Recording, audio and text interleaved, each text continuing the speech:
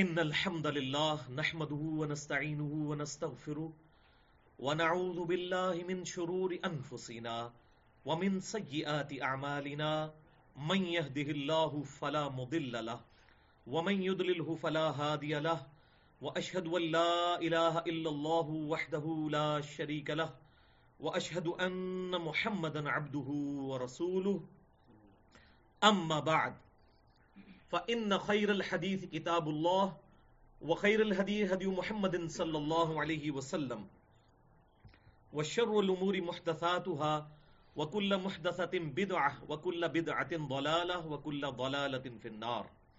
أعوذ بالله السميع العليم من الشيطان الرجيم من همزه ونفخه ونفثه.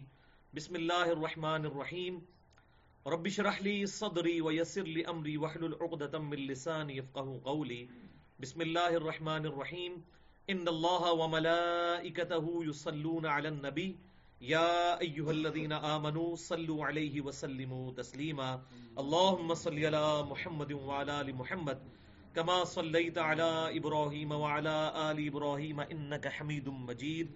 اللهم بارك على محمد وعلى ال محمد كما باركت على ابراهيم وعلى ال ابراهيم انك حميد مجيد. الحمدللہ آج 13 دسمبر 2014 کو ہفتے کے دن قرآن کلاس نمبر 154 میں ہم سورہ ہود کی آیت نمبر 6 اور 7 کے کانٹیکسٹ میں اپنی گفتگو کو وہیں سے شروع کریں گے جس پہ ہم نے پچھلی قرآن کلاس میں گفتگو کی تھی، جو کہ ہمارے یوٹیوب کے چینل اور tune.pk کے چینل انجینئر محمد علی مرزا پر اپلوڈ ہو چکی ہے. مسئلہ نمبر 103 کے نام سے تقریباً 94 منٹ کی گفتگو تھی اور اس کا عنوان تھا اللہ کی جانب سے رزق کی تقسیم کا صحیح مسئلہ کیا ہے. آج انشاءاللہ اسی گفتگو کو آگے لے کر چلیں گے اور پھر ہماری یہ گفتگو انشاءاللہ اپلوڈ ہوگی مسئلہ نمبر 104 کے نام سے، کیونکہ میں نے اس میں بتایا تھا بیچ میں 105 بھی ہوا، چونکہ 103 میں اناؤنسمنٹ ہو چکی تھی کہ 104 اس سے ریلیٹڈ ہوگا، اس لیے ہم نے اس کا نمبر رکھا ہوا تھا.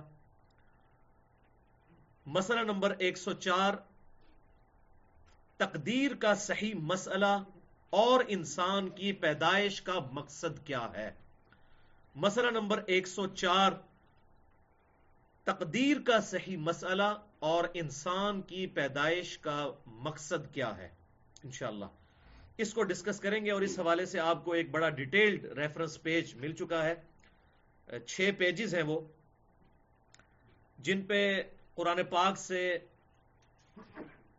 47 مقامات سے تقریباً 47 مقامات سے کراس ریفرنس کے طور پر آیات درج ہیں. انشاءاللہ ہم ان کو ڈسکس کریں گے اور ظاہر ہے کہ یہ ایک مجلس میں نہیں ہو سکتی، کم از کم 3 انشاءاللہ لیکچر اس پہ ہوں گے. مسئلہ نمبر 104A، 104B اور 104C انشاءاللہ 3 نشستوں میں ہم یہ 48 مقامات قرآن پاک کے تقریباً 150-200 آیات کور کریں گے تاکہ یہ مسئلہ ہمیں کھل کر سامنے آ جائے. اور اس لیکچر کے دوران انشاءاللہ میں کوشش کروں گا کہ جستا جہاں پر احادیث کی ضرورت پڑے وہ بیان کروں.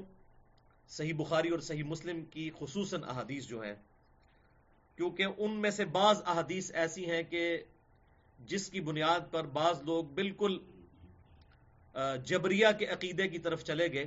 یہ 2 ایکسٹریم عقیدے ہیں. ایک قدریہ کا ہے. قدریہ کا نظریہ یہ ہے کہ انسان ہر چیز کا خود اختیار رکھتا ہے اور وہ مکمل طور پر ڈینائی کرتے ہیں تقدیر کو، ان کو کہتے ہیں قدریہ. اور یہ گروہ جو ہے قرون اولیٰ میں ہی سامنے آ گیا تھا. یہ ایک ایکسٹریم پہ ہے. اور دوسری ایکسٹریم پہ ہے جبریہ، جن کا نظریہ یہ ہے کہ انسان مجبور ہے، جبر میں ہے. اللہ تعالیٰ نے اس کی جو ڈیسٹنی تقدیر مقرر کر دی ہے وہ اس کا پابند ہو چکا ہے، بس اب اس نے ادھر سے ادھر نہیں ہونا، انسان کو کوئی اختیار نہیں دیا گیا. تو یہ دوسری ایکسٹریم ہے. جبکہ اہل سنت کا منہج اس کے درمیان ہے کہ نہ تو انسان مکمل طور پر مجبور ہے اور نہ انسان کو مکمل طور پر اختیار دیا گیا ہے. اور اسے ایک جملے میں اگر کنکلوڈ کریں تو یہ ہے کہ جن جن چیزوں کا اللہ تعالیٰ نے ہمیں حکم دیا ہے ان تمام چیزوں کا اختیار بھی ہمیں دے دیا ہے، اور جن جن چیزوں کا ہمیں حکم نہیں دیا اور ہم سے ان چیزوں کے بارے میں نہیں پوچھا جانا، اکاؤنٹیبلٹی نہیں ہونی on the day of judgment, تو وہ تمام چیزیں ہمارے اختیار میں نہیں ہیں۔ مثلا ہم سے نہیں پوچھا جائے گا کہ تیرے ماں باپ فلاں کیوں تھے اور فلاں کیوں نہیں تھے، تیرا قد اتنا کیوں تھا اتنا کیوں نہیں تھا۔ تو یہ تمام چیزیں تقدیر سے ریلیٹڈ ہیں، ان کے بارے میں ہم سے پوچھا نہیں جائے گا۔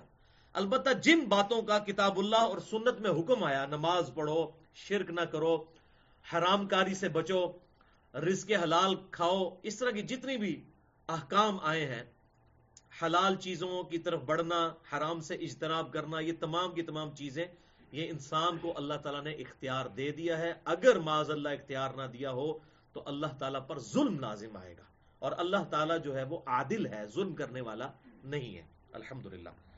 تو بہرحال اس حوالے سے بسا اوقات لوگ احادیث کا سہارا لے کر تو جبریہ کے عقیدے کو سپورٹ کرتے ہیں کہ جی بس فیصلہ ہو چکا ہے آخرت کا، اب کوئی جو بھی بندہ کچھ کرتا رہے، اور وہ بعض احادیث واقعی ایون صحیح بخاری اور صحیح مسلم میں بھی ایسی احادیث ہیں جو بڑی ڈیسیونگ ہیں اگر قرآن پاک انسان نے نہ پڑھا ہو۔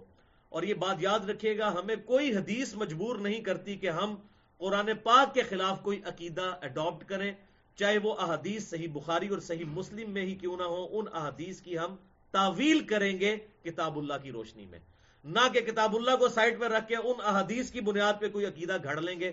یہ بڑا ظلم ہوگا۔ کیوں؟ قرآن پاک کی تفسیر کے لیے حدیث آئی ہے، نہ کہ حدیث کی تفسیر کے لیے قرآن نازل ہوا ہے۔ قرآن پاک میں جو فٹ ان بیٹھیں گی احادیث وہ ایکسیپٹیبل ہوں گی، اور جو فٹ ان نہیں بیٹھیں گی ہم ان کی تعویل کریں گے کہ اس سے مراد یہ ہے، اس سے مراد یہ نہیں ہے۔ کیوں؟ قرآن پاک کا انکار لازم نہیں آنا چاہیے، یہ ڈیفینیٹ وہی ہے، اور یہ الحمدللہ امت کا اس پر اجماع ہے اس حوالے سے۔ تو وہ انشاءاللہ میں ساتھ ساتھ آپ کو ایگزامپلز بھی دوں گا کہ کون سی احادیث بظاہر وہ تقدیر سے ریلیٹڈ ہیں اور وہ قرآن پاک سے ٹکراتی ہیں، اور وہ اکثر مجھے پوری دنیا سے ای میلز کئی سالوں سے ریسیو ہو رہی تھی اس کانٹیکسٹ میں، اور میں نے اب انشاءاللہ اس چیز کا ارادہ کیا ہے کہ اسے کنکلوڈ کیا جائے، اس ایشو کو، چاہے اس کے لیے 3-4 لیکچرز 5-6 گھنٹے کی گفتگو لگ جائے، لیکن ایک دفعہ یہ مسئلہ کنکلوڈ ہو، کیونکہ یہ سب سے زیادہ خطرناک مسئلہ ہے، سب سے زیادہ مشکل ترین مسئلہ ہے۔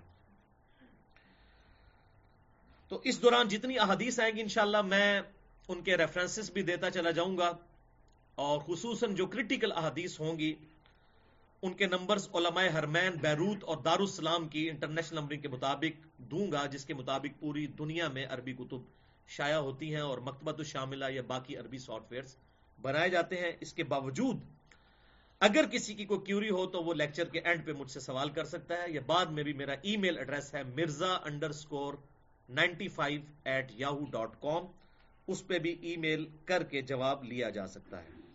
بہرحال تقدیر کے مسئلے کو سمجھنے کے لیے چابی بھائی یہی ہے کہ کتاب اللہ کے مقدمے کی روشنی میں ہم نے احادیث کو سمجھنا ہے، ایبسولوٹلی احادیث کو نہیں سمجھنا بغیر کتاب اللہ کے۔ کیوں؟ کتاب اللہ میں عقائد، ایز فار ایز عقائد آر کنسرنڈ، یہ کتاب ایک پرفیکٹ کتاب ہے۔ اور یہ بھی بات سمجھ لیں، بعض اوقات لوگ قرآن کی توہین کر رہے ہوتے ہیں، جی قرآن میں تو نماز کا طریقہ ہی نہیں لکھا ہوا۔ تو بھائی قرآن کا تو ٹاپک ہی نہیں نماز کا طریقہ، قرآن کا بیسک ٹاپک انسانیت کی ہدایت ہے اور بنیادی عقائد ہے۔ یہ تو اسی طریقے سے ہے کہ اگر کوئی شخص کہے کہ بیالوجی کی بک میں جو ہے وہ نیوٹنز لا آف گریویٹیشن کیوں نہیں موجود ہے، وہ بک ہی بیالوجی کی ہے۔ تو قرآن پاک جو بیسیکلی انسانیت کی ہدایت کی بک ہے، اور یہ کتاب عقائد کے ساتھ ڈیل کرتی ہے، مسائل کے لیے اس نے خود ہمیں سنت کی طرف رہنمائی کی ہے۔ من یطع الرسول فقد اطاع اللہ، سورۃ النساء آیت نمبر 80۔ جس نے اللہ کی اطاعت کی، جس نے رسول اللہ صلی اللہ علیہ وسلم کی اطاعت کی، گویا اس نے اللہ کی اطاعت کی۔ اور لقد کان لکم فی رسول اللہ اسوۃ حسنہ، سورۃ الاحزاب میں آیا، بے شک رسول اللہ صلی اللہ علیہ وسلم کی زندگی میں تمہارے لیے بہترین نمونہ ہے۔ تو قرآن ہی نے سنت کی طرف گائیڈ کیا ہے، لیکن ایز فار ایز عقائد آر کنسرنڈ یہ کتاب ایک پرفیکٹ کتاب ہے۔ اس کا ٹاپک الحمدللہ اس حوالے سے بالکل کلیئر ہے۔ کوئی ہمیں حدیث چاہے وہ صحیح بخاری میں ہو، صحیح مسلم میں ہو، یا اہل تشیع کے ہاں اصول کافی میں پائی جاتی ہو، اگر کتاب اللہ سے ٹکرائے گی ہم اس حدیث کے اوپر تو جرح نہیں کرتے اگر اس کی سند صحیح ہے، لیکن اس حدیث کو ہم قرآن کی آیات کے تحت ان کی تعویل کریں گے۔ اور یہ میں جو اتنی تمہید بنا رہا ہوں آپ کو اندازہ ہوگا جب یہ حدیث میں پڑھ کے سناؤں گا، آپ تو کہیں گے جناب ضرورت ہی کوئی نہیں، تو زیوی تھے کہ لینڈ بیٹھے ہو، چپ کر کے کہا ہربا وہ جنت و دوزخ کا فیصلہ ہو چکا ہے. حالانکہ کتاب اللہ سے جب یہ آپ 48 تقریباً 47 مقامات سے اور 48واں یہ ہمارے جو آیت جس پہ ہمارا درس ہے سورہ ہود کا یہ پڑھیں گے تو انشاءاللہ معاملہ کھل کر سامنے آ جائے گا اس حوالے سے انشاءاللہ. بھائیو تقدیر کے معاملے میں گفتگو کرتے ہوئے اکثر لوگ یہ بھی کہتے ہیں کہ جی یہ ٹاپک ایسا ہے اس کو ڈسکس نہیں کرنا چاہیے, اور جامعہ ترمذی میں ایک حدیث بھی موجود ہے اس حوالے سے کہ آپ صلی اللہ علیہ وسلم نے اسے ناپسند فرمایا, لیکن اس چیز کو ناپسند فرمایا ہے کہ جو انسان کتاب اللہ اور سنت کے دلائل کے بغیر بات کرے. اب جو آیات قرآن میں آئیں تقدیر کے حوالے سے یا ہماری صحیح الاسناد احادیث میں آئیں, صحیح بخاری میں, صحیح مسلم میں یا باقی کتابوں میں, ان کو ڈسکس کرنا کوئی گناہ نہیں ہے, ورنہ تو وہ آپ صلی اللہ علیہ وسلم نے ہمیں خود بتائی ہیں. ہاں ان سے ہٹ کر کوئی شخص اپنا عقیدہ امت کو انجیکٹ کرنے کی کوشش کرے گا وہ گمراہ ہوگا, چاہے وہ قدریہ ہوں چاہے وہ جبریہ ہوں. تو یہ بات سمجھنے والی ہے. تو اس موضوع کو ڈسکس کرنا یا اس کو ٹاپک بنانا کوئی جرم نہیں ہے اگر آپ کتاب و سنت کے دلائل کی روشنی میں بات کریں, اور یہ میں نے بڑی محنت کی اس حوالے سے.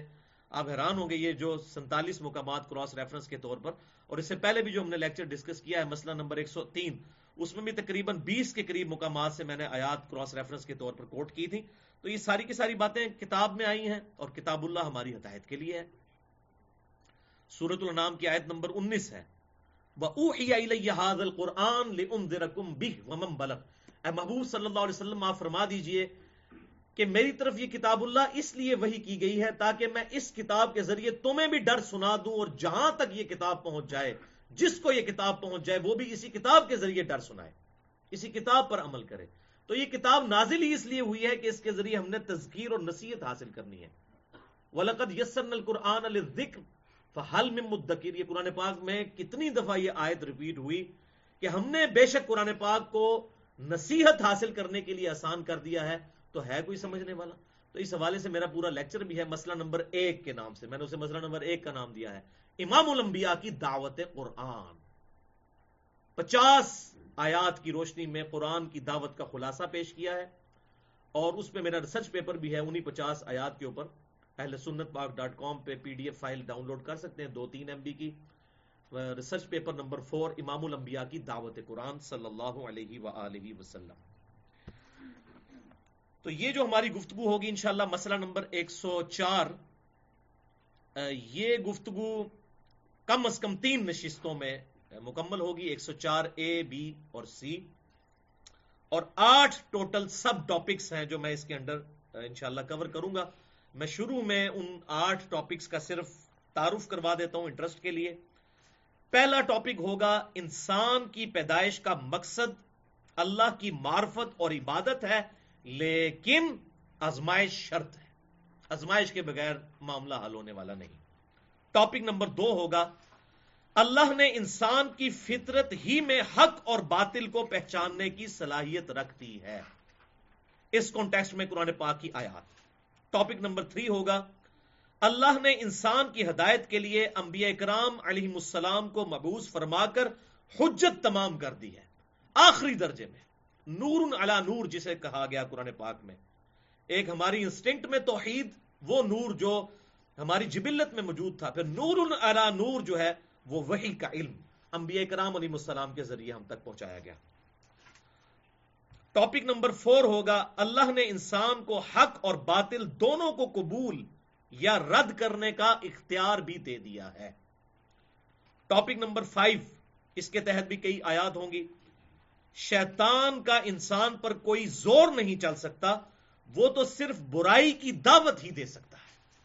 یہ نہیں ہے کہ وہ فزیکلی ٹینجیبل فارم میں سامنے آ جائے, میں تمہیں مسیتی نہیں وڑن دینا, نماز نہیں میں نے پڑھنے دینی, ایسے کبھی نہیں ہوگا, کوئی ٹینجیبل اس کا زور نہیں ہوگا. انشاءاللہ میں اس ٹاپک کو ڈسکس کروں گا. ٹاپک نمبر 6 ہوگا انسان خود ہی حق اور باطل اختیار کر کے اللہ کی رحمت یا عذاب کا مستحق بن جاتا ہے. اللہ تعالیٰ کسی کو جان بوجھ کر دوزخ میں نہیں پھینکتا, معاذ اللہ, اللہ کوئی فنیٹک نہیں ہے کہ اس کو کوئی خوشی محسوس ہوتی ہے کسی کو دوزخ میں ڈال کے, ایسا نہیں ہے. ٹاپک نمبر 7, اللہ اس وقت تک انسان کو گمراہ نہیں کرتا جب تک انسان خود اپنے لیے گمراہی نہ کما لے. اس میں کافی ساری آیات ہیں جن کا سہارا لے کر جبریہ نے یہ نظریہ پیش کیا, جی اللہ تعالیٰ تو انسان کو گمراہ کر دیتا ہے، انسان چاہے بھی تو ہدایت پہ نہیں رہ سکتا. تو بالکل ایک اسٹریم پر چلے گئے اور معاذ اللہ انہوں نے اللہ تعالیٰ کو بلیم کر دیا کہ اللہ تعالیٰ نے یہ جان بوجھ کر کیا ہے. تو یہ قرآن پاک بتائے گا، اس کی کئی آیات بتائیں گی کہ اللہ تعالیٰ کسی کو گمراہ نہیں کرتا جب تک کہ وہ خود گمراہی نہ خرید لے. اور 8واں اور آخری ٹاپک جو اس کو کنکلوڈ کرے گا ہماری پوری گفتگو کو انشاءاللہ، اور اس میں کافی ساری احادیث کو بھی ڈسکس کروں گا، خصوصاً جو ڈیسیونگ بظاہر احادیث ہیں بخاری اور مسلم کی، جس سے بالکل تقدیر کے بارے میں بڑا خطرناک سا نظریہ جبریہ والا آ جاتا ہے، ان کو انشاءاللہ اس کانٹیکسٹ میں کنکلوڈ کرتے ہوئے ڈسکس کروں گا. اور وہ 8واں ٹاپک ہوگا، اللہ نے قرآن حکیم میں انسان کو ہمیشہ کی کامیابی کا معیار بالکل کھول کھول کر بیان فرما دیا ہے. ہمیشہ کی کامیابی بتا دی ہے کہ بھئی یہ اینڈ رزلٹ ہونے والا ہے ہمارے انبیاء کرام علیہ السلام کے منکرین کا، اور یہ ان کو انعام ملنے والا ہے جو ہمارے انبیاء کرام علیہ السلام کی پیروی کرنے والے ہوں گے انشاءاللہ تعالی. تو بھائیو یہ بڑا خطرناک ٹاپک ہے، اور انشاءاللہ ہم اللہ ہی سے مدد مانگتے ہیں. نستعین باللہ ونتوکل علیہ وحسبنا اللہ ونعم الوکیل ولا حول ولا قوة الا باللہ العلی العظیم. ایک دفعہ دروشی پڑھ لیجئے. اللہم صلی علی محمد وعلی آل محمد کما صلیت علی ابراہیم وعلی آل ابراہیم انک حمید مجید. اللہم بارک علی محمد وعلی آل محمد کما بارکت علی ابراہیم وعلی آل ابراہیم انک حمید مجید. ہاں جی، پہلے ان 2 آیات کو جن کے تحت یہ ساری گفتگو چلنی ہے، جن میں سے ایک آیت ڈسکس ہو چکی ہے، دوبارہ سے ہم ایک دفعہ پڑھ لیتے ہیں. سورہ ہود آیت نمبر 6 اور 7. اور دیکھ لیں، میں نے اس وقت پچھلے پچھلے لیکچر میں 152 نمبر تھا، اس میں نے کہا تھا کہ ان آیات پہ 2 گھنٹے گفتگو ہو سکتی ہے، لیکن یہ تو 6-7 گھنٹے گفتگو ہونے جا رہی ہے. لیکن انشاءاللہ اس کے بعد پھر قرآن پاک میں جب بھی یہ ٹاپک آئے گا تو ہمیں ضرورت نہیں رہے گی انشاءاللہ. اعوذ باللہ السمیع العلیم من الشیطان الرجیم من حمزہ ونفخہ ونفثہ. بسم اللہ الرحمن الرحیم. وما من دابۃ فی الارض الا علی اللہ رزقها. اور زمین پر چلنے پھرنے والا کوئی جاندار ایسا نہیں ہے مگر یہ کہ اس کے رزق کی ذمہ داری اللہ نے اپنی ذات پر لے لی ہے. وَيَعْلَمُ مُسْتَقَرَّهَا. اور اللہ ہی کے علم میں ہے اس کے ٹھہرنے کا مقام، کہ اس کو کہاں پر مسکن ملے گا. زمین کی گہرائیوں میں ہو، سمندروں کی گہرائیوں میں ہو، پہاڑوں کی چوٹیوں پر کوئی بھی مخلوق ہے وہ اللہ کے علم میں ہے. وَمُسْتَوْدَعَهَا. اور اسی کو پتا ہے الٹیمیٹ سونپے جانے کی جگہ کہ کس نے مر کر کہاں جانا ہے. کسی نے شیر کے پیٹ میں جانا ہے، تو کسی نے ایئر کریش میں اس کی لاش نے ہواؤں میں بکھرنا ہے، تو کسی نے سمندر میں غرق ہونا ہے، تو کسی نے زمین میں دفن ہونا ہے. انسان کا یہ باقی مخلوقات کا ایگزٹ دنیا سے کیسے ہونا ہے یہ اسی کے علم میں ہے. کل فی کتاب مبین. اور یہ ساری معلومات اللہ تعالیٰ نے پہلے ہی لوح محفوظ میں لکھ لی ہوئی ہے، یہ اس کا کامل علم ہے. تو اس آیت پہ میں نے 94 منٹ گفتگو کی تھی پچھلی دفعہ، رزق کے حوالے سے اللہ کی طرف سے جو تقسیم ہے اور تقدیر کے کانٹیکسٹ میں اس کا صحیح مسئلہ کیا ہے، کیونکہ اس کو اکثر لوگ جو ہیں وہ پوچھتے ہیں. تو میں نے ہر حوالے سے ڈسکشن کی تھی کہ اللہ تعالیٰ نے پوٹینشلی قیامت تک کے لیے آنے والی ہر مخلوق کا رزق اس زمین میں رکھ دیا ہے. اور باقی اس حوالے سے جتنے ماڈرن وسوسے ہیں، جتنے پرانے وسوسے ہیں، ان کو میں نے الحمدللہ ڈیٹیل کے ساتھ ڈسکس کیا تھا. آج مال نہیں. آج اگلی آیت ہے، وَهُوَ الَّذِي خَلَقَ السَّمَاوَاتِ وَالْأَرْضَ فِي سِتَّةِ أَيَّامٍ. وہی ہے اللہ جس نے پیدا کیا آسمانوں کو اور زمین کو 6 دنوں میں. وَكَانَ عَرْشُهُ عَلَى الْمَاءِ. اور اس وقت اس کا عرش پانی پر تھا. اب یہ آیات متشابہات ہیں، بہرحال عرش پر ہمارا عقیدہ ہے، اللہ تعالیٰ عرش پر مستوی ہے جیسا کہ اس کی شان کے لائق ہے. عرش اللہ کی مخلوق ہے. اس حوالے سے میری ڈیٹیل گفتگو ہے مسئلہ نمبر 41 کے نام سے، اسماء و صفات کے حوالے سے، اور استوا علی العرش کا کیا عقیدہ ہے. اور مسئلہ نمبر 41 کا عنوان ہے نور من نور اللہ وحدت الوجود اور علم الکلام. اس میں نے ڈیٹیل سے یہ بات بتائی ہے. آج محل نہیں کہ میں اس کی ڈیٹیل میں جاؤں. لیبلوکم ایکم احسن عملا. اور یہ سب کچھ اللہ تعالیٰ نے جو دنیا کی رونق سجائی، یہ پوری کائنات صرف ایک مقصد کے لیے کہ تمہیں جانچے کہ تم میں سے کون اچھے اعمال کرتا ہے. یہ پوری کائنات اللہ تعالیٰ کی، اللہ تعالیٰ نے انسان کے لیے پیدا فرمائی ہے اور انسان کو اپنے لیے. انسان اللہ تعالیٰ کی کریشن کا کلائمیکس ہے، اور یہ جو ہمارا کرۂ ارض ہے، earth, it is a miracle planet in this universe. یہ اللہ تعالیٰ کی اس پوری کائنات میں ایک معجزانہ کرہ ہے جہاں پر زندگی ایگزسٹ کرتی ہے. اس حوالے سے میں نے ڈیٹیل سے پچھلی دفعہ گفتگو بھی کی تھی. بہرحال اس زندگی میں سب سے اہم ترین جو اللہ تعالیٰ کی مخلوق ہے، اس کی کریشن کا کلائمیکس ہے، ایپیکس ہے، وہ انسان ہے جس کے لیے پوری کائنات بنائی گئی. لہذا یہ بات درست ہے کہ پوری کائنات اللہ تعالیٰ نے انسان کے لیے پیدا کی. بل اس حوالے سے ایک حدیث پیش کی جاتی ہے المستدرک للحاکم سے کہ آپ صلی اللہ علیہ وسلم کے ریفرنس سے اللہ تعالیٰ نے فرمایا کہ اگر میں نبی صلی اللہ علیہ وسلم کو پیدا نہ کرتا تو کائنات کو پیدا نہ کرتا. یہ روایت تو اصول محدثین پر بالکل موضوع روایت ہے، من گھڑت روایت ہے، اور میں نے اس کو ایڈریس بھی کیا ہے. مسئلہ نمبر 43 وسیلہ اور توسل کے صحیح احکام و مسائل، 1.5 گھنٹے کی گفتگو، اس میں نے اس کا سکم بھی بتایا. بہرحال اس کا جزوی پارٹ یہ صحیح ہے کہ یہ پوری کائنات انسان کے لیے بنائی گئی ہے، انسان کی جانچ کے لیے. وَلَئِن قُلْتَ إِنَّكُمْ مَبْعُوثُونَ مِن بَعْدِ الْمَوْتِ، اور اے محبوب صلی اللہ علیہ وسلم اگر آپ ان لوگوں سے کہ جنہوں نے جان بوجھ کر گمراہی اختیار کی ہوئی ہے یہ کہیں کہ تمہیں مرنے کے بعد اٹھایا جانا ہے، لَيَقُولَنَّ الَّذِينَ كَفَرُوا، تو وہ لوگ جو جان بوجھ کر کفر اختیار کیے ہوئے ہیں، یہ میں جان بوجھ کر کیوں ترجمہ کر رہا ہوں وہ انشاءاللہ آپ کو اگلی آیات میں پتہ چل جائے گا. وہ کہیں گے ان ھذا الا سحر مبین، یہ تو نہیں ہے مگر کھلا جادو. یعنی بالکل یہ جادو والی باتیں ہیں کہ انسان مر کے کیسے زندہ ہو سکتا ہے. حالانکہ وہ اللہ جس نے انسان کو کریشن ایکس نہیلو عدم محض سے وجود بخشا، وہ اس بات پر بھی قادر ہے کہ انسان کو دوبارہ زندہ کر سکے. اس حوالے سے بڑی ڈیٹیل گفتگو ہے میری، مسئلہ نمبر 59 کے نام سے منکرین خدا کو دلائل کے ذریعے دعوت، سورہ قاف کا ترجمہ اور تفسیر میں نے اس میں ڈیٹیل سے سائنٹیفک فیکٹس کی روشنی میں کہ ایک ایتھیسٹ کو، دہریہ کو، جو منکرین خدا ہیں ان کے سامنے بات کیسے رکھنی ہے کہ وہ ایک سپریم بینگ کو، ایک سپر نیچرل ایجنسی کو، سپر نیچرل اتھارٹی کو مان لیں. بھائیو اب انشاءاللہ ہم وہ ٹاپک ڈسکس کرتے ہیں. یہ 47 کراس ریفرنسز ہیں، لیکن آج ان میں سے صرف ہم 16 ڈسکس کریں گے پہلے، اور پھر انشاءاللہ اس سے اگلے 2 دروس کے اندر انشاءاللہ ڈسکس ہوں گے. پہلا سب ٹاپک آ رہا ہے اب، انسان کی پیدائش کا مقصد اللہ کی معرفت اور عبادت ہے، لیکن آزمائش شرط ہے. یہ ہے سب ٹاپک. اس کے اندر پہلی 7 آیات ہیں اس حوالے سے. پہلی آیت ہے سورۃ الکہف کی آیت نمبر 7. اِنَّا جَعَلْنَا مَا عَلَى الْأَرْضِ زِينَةً لَهَا لِنَبْلُوَهُمْ أَيُّهُمْ أَحْسَنُ عَمَلًا، بے شک ہم نے اس زمین کو بارونق بنا دیا ہے اس مقصد کے لیے تاکہ جانچا جائے کہ تم میں سے کون اچھے اعمال کرتا ہے. یعنی یہ زمین پہ جتنی رونق اللہ تعالیٰ نے آباد کی ہے مخلوقات کی، اور انسان کی خدمت میں مخلوقات کو لگا دیا ہے. کیسی خدمت میں لگایا ہے کہ سورج دیکھ لیں، یہ انسان کی خدمت میں لگا ہوا ہے. سورج کی روشنی کی تپش کی وجہ سے سمندروں کا پانی ویپوریٹ ہوتا ہے، اور پھر وہ گلیشیئرز کی فارم میں، برف کی شکل میں پہاڑوں پر گرتا ہے، اور وہ گلیشیئرز پگھلتے ہیں، پھر اس سے دریا چلتے ہیں زمین کے اوپر بھی، زمین کے اندر بھی، اور اس پانی سے ساری زندگی ہے.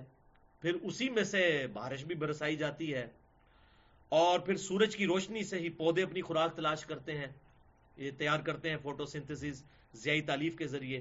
ان پودوں کو جانور کھاتے ہیں، ہم جانوروں کو بھی کھاتے ہیں، پودوں کو بھی کھاتے ہیں. گندم جو ہے وہ اسی دھوپ کی وجہ سے ہی پکتی ہے. یہ پورے کا پورا فوڈ سرکل جو ہے، یہ سب کی سب چیزیں اللہ تبارک و تعالیٰ نے انسان کی خدمت میں لگا دی ہے. اور یہ انسان اگر غور کرے تو انسان یقین کریں پاگل ہو جاتا ہے کہ اللہ تبارک و تعالیٰ نے انسان کو کس مقصد کے لیے پیدا کیا، لیکن انسان جو ہے وہ کس طرف چل پڑا ہے. دوسری آیت کراس ریفرنس والی، تبارک الذی بیدہ الملک وہو علی کل شیء قدیر، بڑی ہی بابرکت ہے وہ ذات جس کے قبضہ قدرت میں ساری بادشاہت ہے. وہو علی کل شیء قدیر، اور وہ ہر شے پر قادر ہے. الذی خلق الموت والحیات لیبلوکم ایکم احسن عملا، وہ اللہ ہے جس نے زندگی اور موت کو اس لیے پیدا کیا، یہ جو سسٹم بنایا زندگی اور موت کا، یبلوکم ایکم احسن عملا، تاکہ وہ تمہیں جانچے کہ تم میں سے کون اچھے اعمال کرتا ہے، وہو العزیز الغفور، اور وہ غالب ہے اور بخشنے والا ہے۔ یہ سورۃ الملک کی آیت نمبر 1 اور 2 تھی۔ تیسرا کراس ریفرنس سورۃ المومنون کی آیت نمبر 115، زبردست آیت ہے۔ افحسبتم انما خلقناکم عبثا، اے انسان کیا تو نے گمان کر لیا کہ تجھے اللہ نے ویسے ہی پیدا کر دیا ہے؟ وَأَنَّكُمْ إِلَيْنَا لَا تُرْجَعُونَ، اور بے شک یہ کہ تم نے کیا مر کر ہمارے پاس نہیں آنا۔ انسان یہ بڑی پرپس فل کریشن ہے اللہ تعالیٰ کی، انسان نے مر کر اللہ کے پاس آنا ہے، فضول اللہ تعالیٰ نے پیدا نہیں کیا۔ اور وہ مقصد کیا ہے وہ اگلا ریفرنس، یہ سورۃ المومنون کی آیت نمبر 115، چوتھا کراس ریفرنس سورۃ الذاریات کی آیت نمبر 56 سے لے کر 58 تک۔ وما خلقت الجن والانس الا ليعبدون، اور ہم نے جنوں اور انسانوں کو نہیں پیدا کیا مگر فقط اس لیے کہ وہ ہماری عبادت کریں۔ عبادت مقصد ہے، اللہ کو ماننا نہیں، صرف مان تو سارے رہ رہے ہیں، سب کے سب مان رہے ہیں۔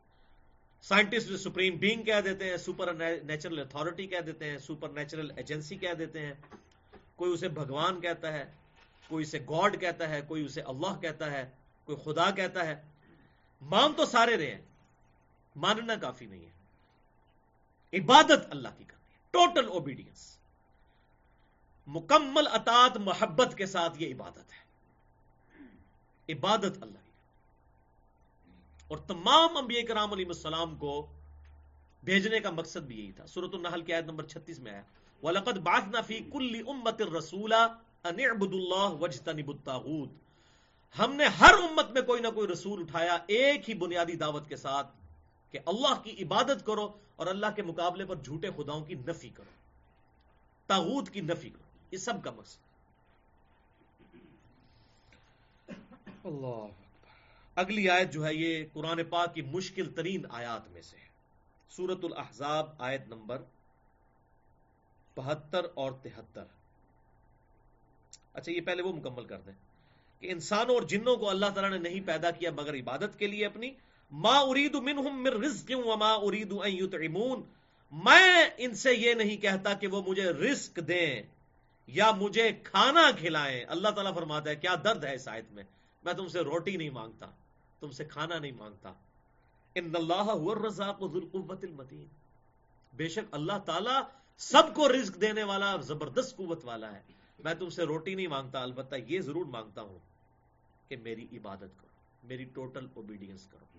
لیکن اختیار دے دیا ہوا ہے، ورنہ تو یقین کریں کہ انسان اگر اللہ کی نافرمانی کرے نا، اسی وقت اللہ تعالیٰ کی طرف سے کوئی عذاب آئے انسان غرق ہو جائے، حرام کی طرف نگاہ اٹھے اسی وقت بینائی سلب ہو جائے، مسجد سے اذان کی آواز آئے اور کوئی شخص مسجد کی طرف چل کے نہ جائے اسی ٹائم اس کی ٹانگیں شل ہو جائیں، اگر اللہ تعالیٰ نے دنیا میں فوراً سزا دینی ہو۔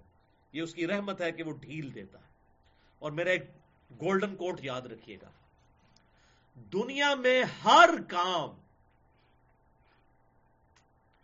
اللہ تبارک و تعالی کی اجازت سے ہو رہا ہے، اللہ کی مرضی سے نہیں ہو رہا۔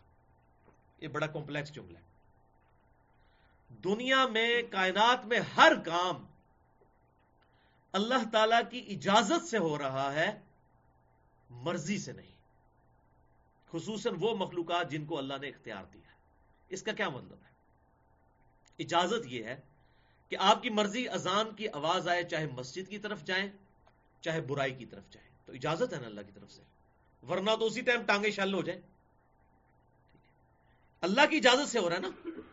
بعض لوگ گناہ کرتے کہتے ہیں جی دیکھیں جی وہ گناہ اور برائی اور اچھائی سب اللہ کی طرف سے ہے، تو یہ اللہ کی مرضی ہے، اللہ کی تقدیر ہے، اس لیے ہم یہ گناہ کر رہے ہیں۔ ایسا نہیں، اللہ کی مرضی نہیں ہے، اللہ کی اجازت ہے کہ ٹھیک ہے جو مرضی کرو۔ مرضی اس کی کیا ہے یہ بیان کر دی اللہ تعالیٰ نے کہ میری عبادت کرنی ہے۔ انشاءاللہ میں اس کو اس حوالے سے ایکسپلور بھی کروں گا، اور یہاں پر کراس ریفرنس کے طور پہ اسی میں سے ایک آیت آپ نکال لیجئے، میں یہاں پر اس کو بیان کر دوں تو انشاءاللہ معاملہ بالکل کھل کر سامنے آ جائے گا اس حوالے سے جو یہ گفتگو کی جاتی ہے. اور اکثر لوگ یہ کہتے ہیں، اس لیے مجھے یہ چلتے چلتے بات یاد آئی اور میں نے اس لیے بیان کر دی کہ یہ سکپ نہ ہو جائے. یہ بڑی اہم ترین بات ہے اور لوگ انہی چیزوں کا سہارا لے کر اور اپنے گناہوں کا جو ہے نا وہ لیم ایکسکیوز دیتے ہیں. یہ ریفرنس نمبر 27 نکالیں، سورہ الزمر آیت number 7، reference number 27، page number 4 پہ آپ کے. جو میں نے بات کی تھی کہ ہر کام اللہ تعالی کی اجازت سے تو ہو رہا ہے، مرضی سے نہیں. مرضی اس کی یہی ہے کہ آپ فرما برداری کریں، ورنہ کوئی شخص زنا کرے کہے گا جی میں اللہ کی مرضی سے کر رہا ہوں. نہیں، اجازت اسے کہ جی آپ کو اجازت ہے جو مرضی کی. اجازت سے مراد یہ ہے کہ اللہ تعالیٰ گرفت نہیں کرے گا، کلی چھٹی. آپ سمجھ لیں اس حوالے سے. یہ ہے وہ آیت سورہ الزمر آیت نمبر 7. ان تکفروا فإن اللہ غنی عنکم، اگر تم کفر کرو گے، اللہ کی ناشکری کرو گے، تو اللہ تعالی بے شک غنی ہے، بے پرواہ ہے، اسے کوئی پرواہ نہیں ہے، جو مرضی کرو. لیکن ولا یرضی لعبادہ الکفر، لیکن یہ بات یاد رکھنا اللہ تعالی راضی نہیں ہے اس بات پر کہ تم کفر کرو. اجازت دے دی جو مرضی کرو، لیکن راضی نہیں ہے. وہ جو میں نے جملہ بولا تھا نا، ہر کام اللہ کی اجازت سے ہو رہا ہے، مرضی سے نہیں. یہاں پر دیکھ رہے ہیں اللہ تعالیٰ کہہ رہا ہے اجازت ہے، جو مرضی کرو، دبا ہو جاؤ، اگر دوزخ کمانی ہے کماؤ. لیکن یہ بات یاد رکھنا ولا یرضی لعبادہ الکفر، میں اپنے بندوں سے کبھی راضی نہیں ہوں کہ وہ میرا کفر کریں. وَإِن تَشْكُرُوا يَرْضَهُ لَكُمْ، اور اگر تم شکر کی روش اختیار کرو گے تو میں اس کو تمہارے لیے پسند کرتا ہوں. دیکھیں اللہ تعالیٰ کی پسند اور ناپسند بھی ہے. اللہ خوش اور ناراض بھی ہوتا ہے. بے پرواہ ہونے کے باوجود آپ کو کہ جی اللہ تو بے پرواہ ہے، جو مرضی کرو، اللہ کو کون سی خوشی ملے گی؟ اور نہیں، اللہ تعالیٰ عبادت سے، اللہ کی فرما برداری سے خوش ہوتا ہے اور نافرمانی سے ناراض ہوتا ہے. وَلَا تَزِرُ وَازِرَةٌ وِزْرَ أُخْرَى، اور یہ بات بھی یاد رکھو کوئی اٹھانے والی جان کسی دوسرے کا بوجھ نہیں اٹھائے گی. ہر شخص نے اپنے اعمال کا بوجھ خود اٹھانا ہے. ثُمَّ إِلَىٰ رَبِّكُمْ مَرْجِعُكُمْ، اس کے بعد تمہیں تمہارے رب کی طرف لٹایا جائے گا.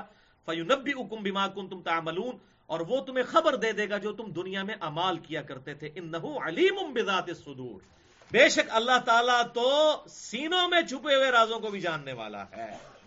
لہذا یہ سمجھ لیں یہ حاصل ہے یہ ہماری تقدیر کی گفتگو کا جو میں نے بیان کیا کہ ہر کام اللہ کی اجازت سے ضرور ہو رہا ہے، مرضی سے نہیں. مرضی اس کی ہے کہ انسان فرما برداری. اور یہ پرٹیکولر یہ جو جملہ ہے یہ ان مخلوقات کے لیے ہے جن کو اللہ نے اختیار دیا ہے. جن کو اختیار نہیں دیا ہوا، سورج، چاند، ستارے، وہ سب کے سب جو اپنی اسٹیٹ پہ چل رہے ہیں، وہ تو نہ ان کی کوئی مرضی ہے نہ ان کو کوئی اس حوالے سے مسئلہ ہے. اللہ تعالیٰ نے ان کو باؤنڈ کر دیا. لیکن جو جن اور انسان جن کو اللہ تعالیٰ نے عقل والی مخلوق بنایا ہے، سوچنے سمجھنے والی، ان کو اللہ تعالیٰ نے اختیار دیا ہے. تو یہ بڑی اہم ترین بات تھی. میں نے کہا یہ سکپ نہ ہو جائے، چلتے چلتے میرے ذہن میں آئی، یہیں پر کور ہو جائے. اگلا کراس ریفرنس ہے 5، سورۃ الاحزاب کی آیت نمبر 72 اور 73. اِنَّا عَرَضْنَا الْأَمَانَةَ عَلَى السَّمَاوَاتِ وَالْأَرْضِ، یہ مشکل ترین قرآن کی آیت ہے. بے شک ہم نے اس امانت کو پیش کیا آسمانوں پر اور زمین پر. امانت کیا تھی؟ کہ میری فرما برداری کرو گے تو جنت ملے گی، اور اگر میری نافرمانی کی تو دوزخ. اب تمہیں میں اختیار بھی دیتا ہوں، باؤنڈ نہیں کرتا، اختیار بھی دیتا ہوں. چاہو تو اس پیکج کو قبول کر لو، چاہے رد کر دو.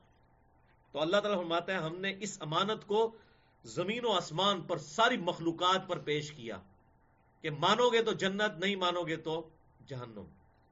یہ پیکج ہے، چاہو تو اس پیکج کو چھوڑ بھی سکتے ہو، لیکن یہ پیکج ہے سامنے.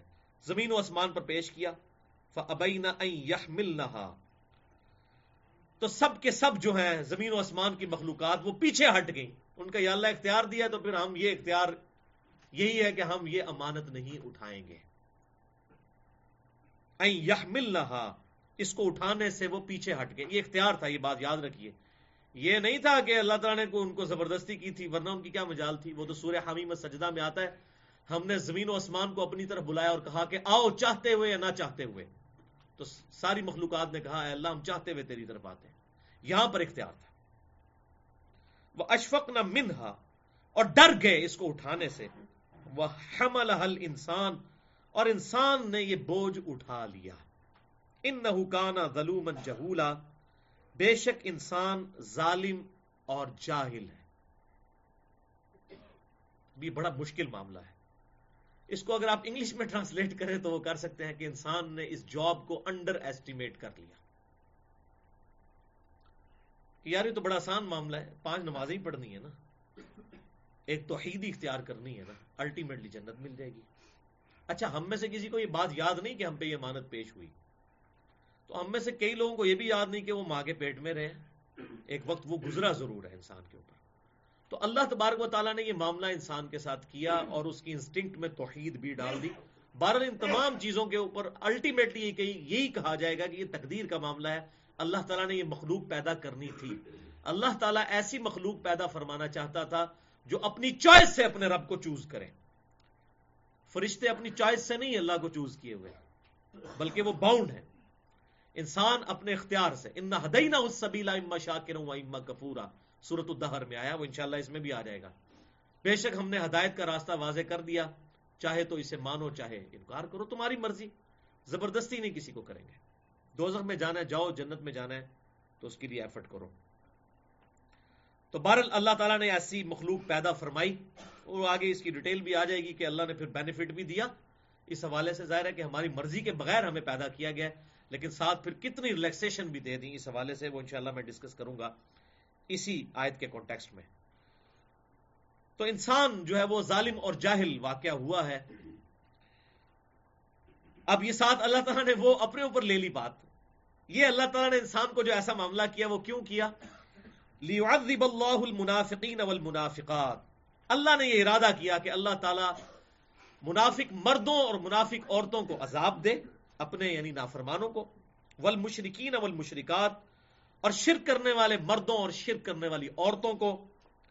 وَيَتُوبَ اللَّهُ عَلَى الْمُؤْمِنِينَ وَالْمُؤْمِنَاتِ، اور اللہ تعالیٰ کو توبہ قبول کر لے ایمان لانے والے مردوں کی اور ایمان لانے والی عورتوں کی. وَكَانَ اللَّهُ غَفُورًا رَحِيمًا، اور اللہ تعالیٰ بخشنے والا مہربان ہے. دیکھیں اللہ تعالیٰ نے اس آیت کو کنکلوڈ کس پہ کیا؟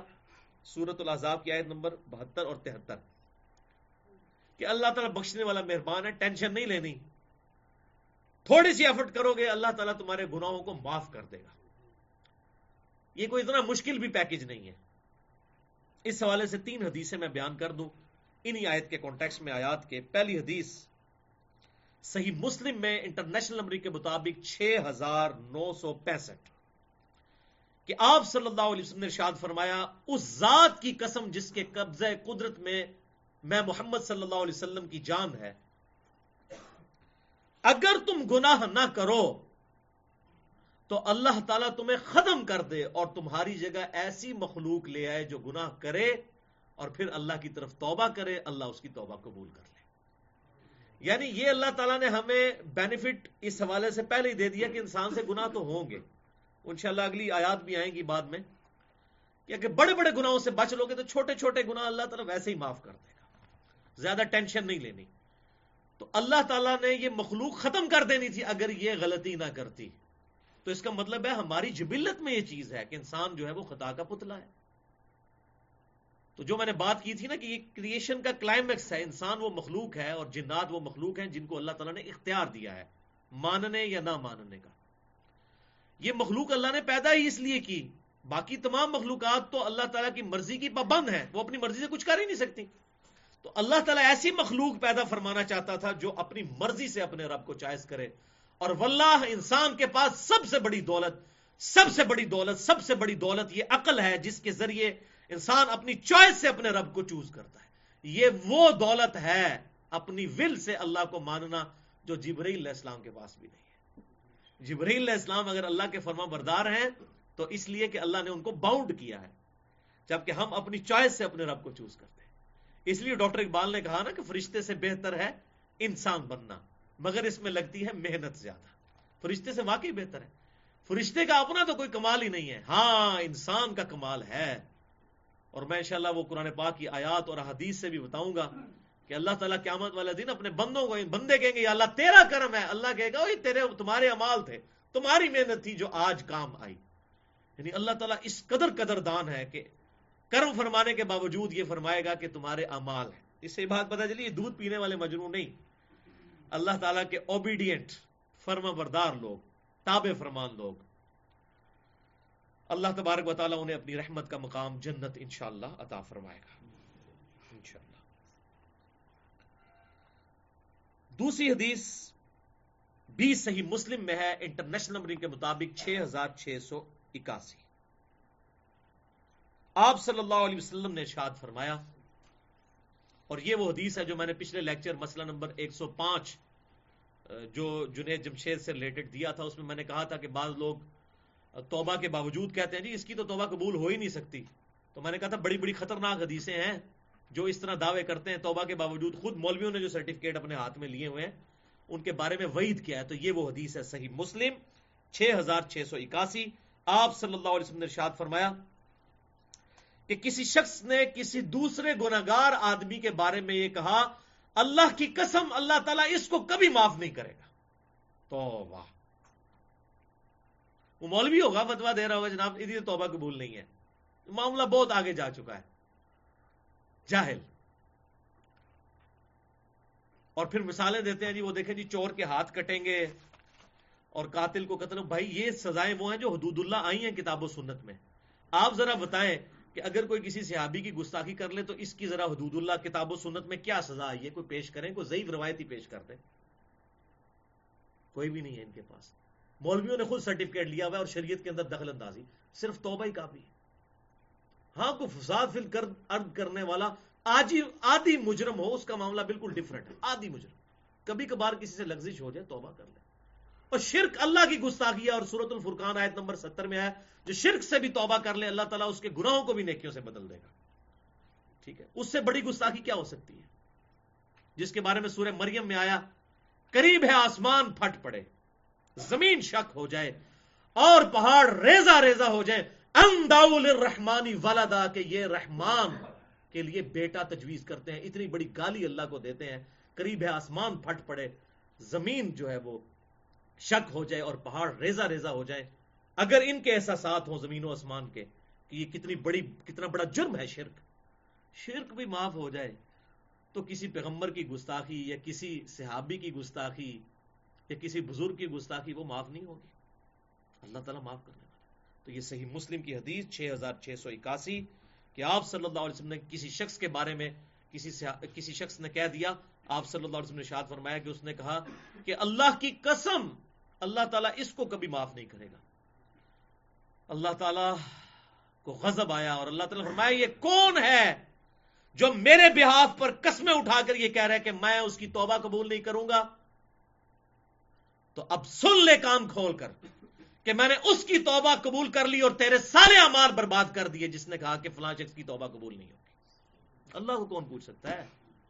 تو میں تو یہ کہتا ہوں کہ جو شخص توبہ کے باوجود کسی اہل قبلہ اور اہل کلمہ کے بارے میں کہتا ہے کہ جی اس کی توبہ قبول نہیں ہوئی، تو انشاءاللہ اس کے اپنے اعمال تو سارے برباد. یہ سارے مولوی فارغ ہو چکے ہیں جو اس میں حصہ ڈال رہے ہیں نا اس حوالے سے کہ توبہ قبول نہیں ہوئی اور پتہ نہیں اس کو 295C اور پتہ نہیں کہاں لے کے جانے کی کوشش کر رہے ہیں.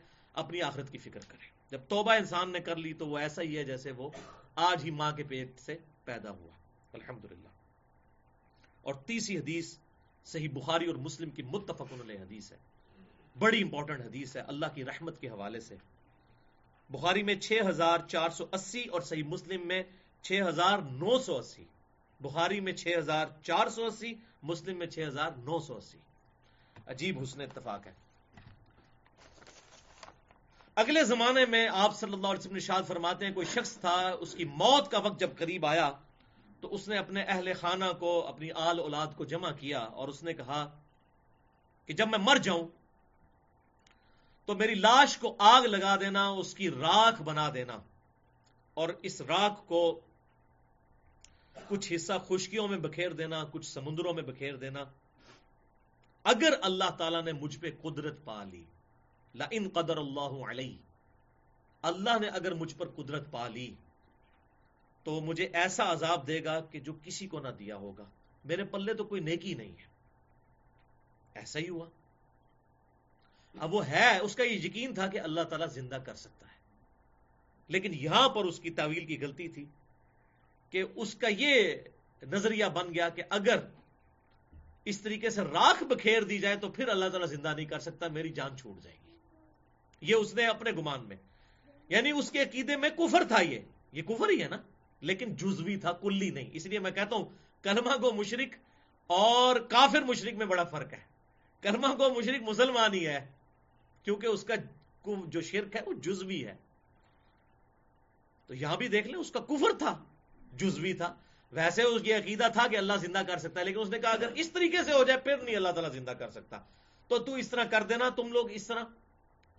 اور جب انہوں نے ایسا کیا اس کے ساتھ، تو اللہ تعالیٰ نے ہواؤں کو، پانیوں کو حکم دیا، اس کی راکھ جمع کی، دوبارہ اللہ نے اسے زندہ کر لیا. اور کہا ہاں بھی سنا، کدھر ناس کے جائے گا؟ اس نے کہا یا اللہ میں اس چیز تو ڈر رہا تھا. اللہ تعالیٰ نے فرمایا کہ تو نے یہ سب کچھ کیوں کیا؟ تو اس نے کہا یا اللہ میں تیری ملاقات سے ڈرتا تھا، تیرے سامنے نہیں آنا چاہتا تھا اپنے گناہوں کی وجہ سے. تو اللہ تعالیٰ نے فرمایا کہ کیا تجھے یقین تھا کہ کوئی تیری پرسش کرنے والا ہے؟ اس نے کہا یا اللہ اسی لیے تو میں نے یہ بچنے کے لیے سب کچھ کیا. تو اللہ تعالیٰ نے فرمایا جا میں نے تجھے بخش دیا. اللہ اکبر کبیرہ والحمد للہ کثیرہ وسبحان اللہ بکرۃ واصیلا سبحان اللہ وبحمدہ عدد خلقہ ورضا نفسہ وزنۃ عرشہ ومداد کلماتہ. یہ اللہ کی رحمت ہے. اللہ بے پرواہ ہے، غنی ہے. تو اس سے آپ اندازہ کریں کہ اللہ تعالیٰ کو وہ شخص بھی کتنا محبوب ہے جو یہ ایک بار کامل یقین کر لے کہ میری اکاؤنٹیبلٹی کرنے والا کوئی ہے. اس نے اپنے دنیا میں آنے کا مقصد پورا کر لیا. اب یہ نہیں کہ اس حدیث کی وجہ سے کوئی بندہ گناہوں کے اوپر ڈھیٹ ہو جائے. یہ حدیثیں صحابہ کو بھی پتا تھی، تو انہوں نے یہ نہیں ہے کہ کوئی لوڈیاں ڈالنی شروع کر دی اس حوالے سے، معاذ اللہ. وہ اپنے آپ کو اسی طریقے سے لے کر چلے. بہرحال یہ اس لیے ہے کہ تاکہ کہیں قرآن پاک میں غضب کی آیات پڑھ کے کوئی اللہ تعالیٰ کی رحمت سے نا امید نہ ہو جائے، جو سورۃ المؤمن میں ہے نا، لا تقنطوا من رحمت اللہ. دیکھو اللہ کی رحمت سے مایوس نہ ہونا، اللہ تعالیٰ سارے گناہ معاف کرتے. اور بخاری اور مسلم میں وہ 99 قتل والا واقعہ بھی موجود ہے، بڑا ڈیٹیل. وہ انشاءاللہ کبھی موقع ملا تو میں وہ پورا واقعہ، بڑا مزیدار واقعہ ہے وہ انشاءاللہ ڈیٹیل کے ساتھ سناؤں گا انشاءاللہ توبہ کے کانٹیکسٹ میں. اب اگلا کراس ریفرنس نمبر 6 سورۃ البقرہ کی آیت نمبر 155 سے لے کر 157 تک. آزمائش بھائیو شرط ہے. وَلَنَبْلُوَنَّكُمْ بِشَيْءٍ مِّنَ الْخَوْفِ، اور ہم ضرور آزمائیں گے تمہیں لیکن تھوڑے سے خوف سے، وَالْجُوعِ، اور بھوک سے، وَنَقْصٍ مِّنَ الْأَمْوَالِ وَالْأَنفُسِ وَالثَّمَرَاتِ، اور تمہاری مال اور جان اور پھلوں میں نقصان سے. اس آیت کو میں نے پچھلی دفعہ رزق والے مسئلے میں مسئلہ نمبر 103 میں بھی بریف کیا تھا. تھوڑی بہت آزمائش تو شرط ہے. وَبَشِّرِ الصَّابِرِينَ، اور صبر کرنے والوں کے لیے پھر بشارت ہوگی. الَّذِينَ إِذَا أَصَابَتْهُمْ مُصِیبَةٌ، اور صبر کرنے والے لوگ وہ ہیں کہ جب انہیں مصیبت پہنچتی ہے، قَالُوا إِنَّا لِلَّهِ وَإِنَّا إِلَيْهِ رَاجِعُونَ، تو وہ ہمیشہ یہی کہتے ہیں کہ بے شک ہم بھی اللہ ہی کے لیے ہیں اور ہمیں بھی مر کر اللہ ہی کے پاس جانا ہے. اگر اللہ نے میرا جوان بیٹا لے لیا تو میں نے بھی تو اللہ کے پاس مر کے جانا ہے. ہم خود بھی اللہ کے لیے، یہ سب کچھ اللہ ہی کا دیا ہوا تھا، اس نے لے لیا.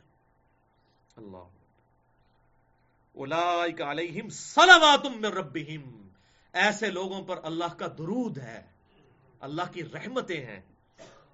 ورحمہ، اور رحمت. واولئک هم المہتدون، اور یہی لوگ ہیں اصل میں ہدایت یافتہ. هم المہتدون، یہی ہیں اصل میں ہدایت یافتہ، جو ہر مصیبت اور پریشانی میں کہیں انا للہ وانا الیہ راجعون. اللہ. اور یہ دعا بھی آپ صلی اللہ علیہ وسلم نے اس حوالے سے تعلیم فرمائی ہے. اگلا ریفرنس سورۃ الانعام کی آیت نمبر 164 اور 165. زبردست. قل اغیر اللہ ابغی ربا وہو رب کل شیء، اے محبوب صلی اللہ علیہ وسلم ان کافروں سے کہہ دیجئے کہ کیا تم مجھے بھی یہ مشورہ دیتے ہو کہ میں اللہ کے علاوہ کسی اور رب کو تلاش کروں، جبکہ وہ تو ہر شے کا رب ہے. رب ہے ہی ایک، پالنے والا ہے ہی ایک، اس کے علاوہ کسی کو تلاش کروں. وَلَا تَكْسِبُ كُلُّ نَفْسٍ إِلَّا عَلَيْهَا، اور ہر جان جو برا عمل کرے گی اس کا وبال بھی اسی پر ہوگا. یہ کسب قرآن پاک میں ہمیشہ برے اعمال کے لیے آتا ہے، تو اس کا وبال بھی اسی پر ہوگا. وَلَا تَزِرُ وَازِرَةٌ وِزْرَ أُخْرَى، اور کوئی جان اٹھانے والی کسی دوسرے کا بوجھ نہیں اٹھا سکے گی.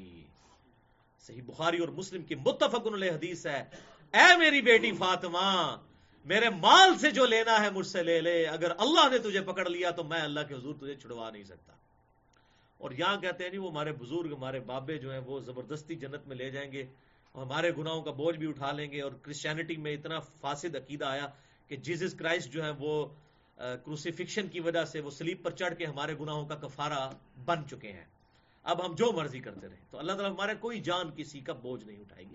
شفاعت رسول صلی اللہ علیہ وسلم برحق ہے، لیکن وہ اللہ کے اذن کے ساتھ ہے. اس میں میرا لیکچر ہے پورا، مسئلہ نمبر 88A اور 88B، خصوصاً 88B جو ہے اس میں نے شفاعت کے حوالے سے ڈیٹیل کے ساتھ گفتگو کی ہے. وہ الحمدللہ اجماعی عقیدہ ہے، اس سے کوئی انکار نہیں ہے، لیکن وہ اللہ کے اذن کے ساتھ، اللہ جس کے لیے مقرر فرمائے گا آپ صلی اللہ علیہ وسلم کی مبارک شفاعت اسے ملے گی.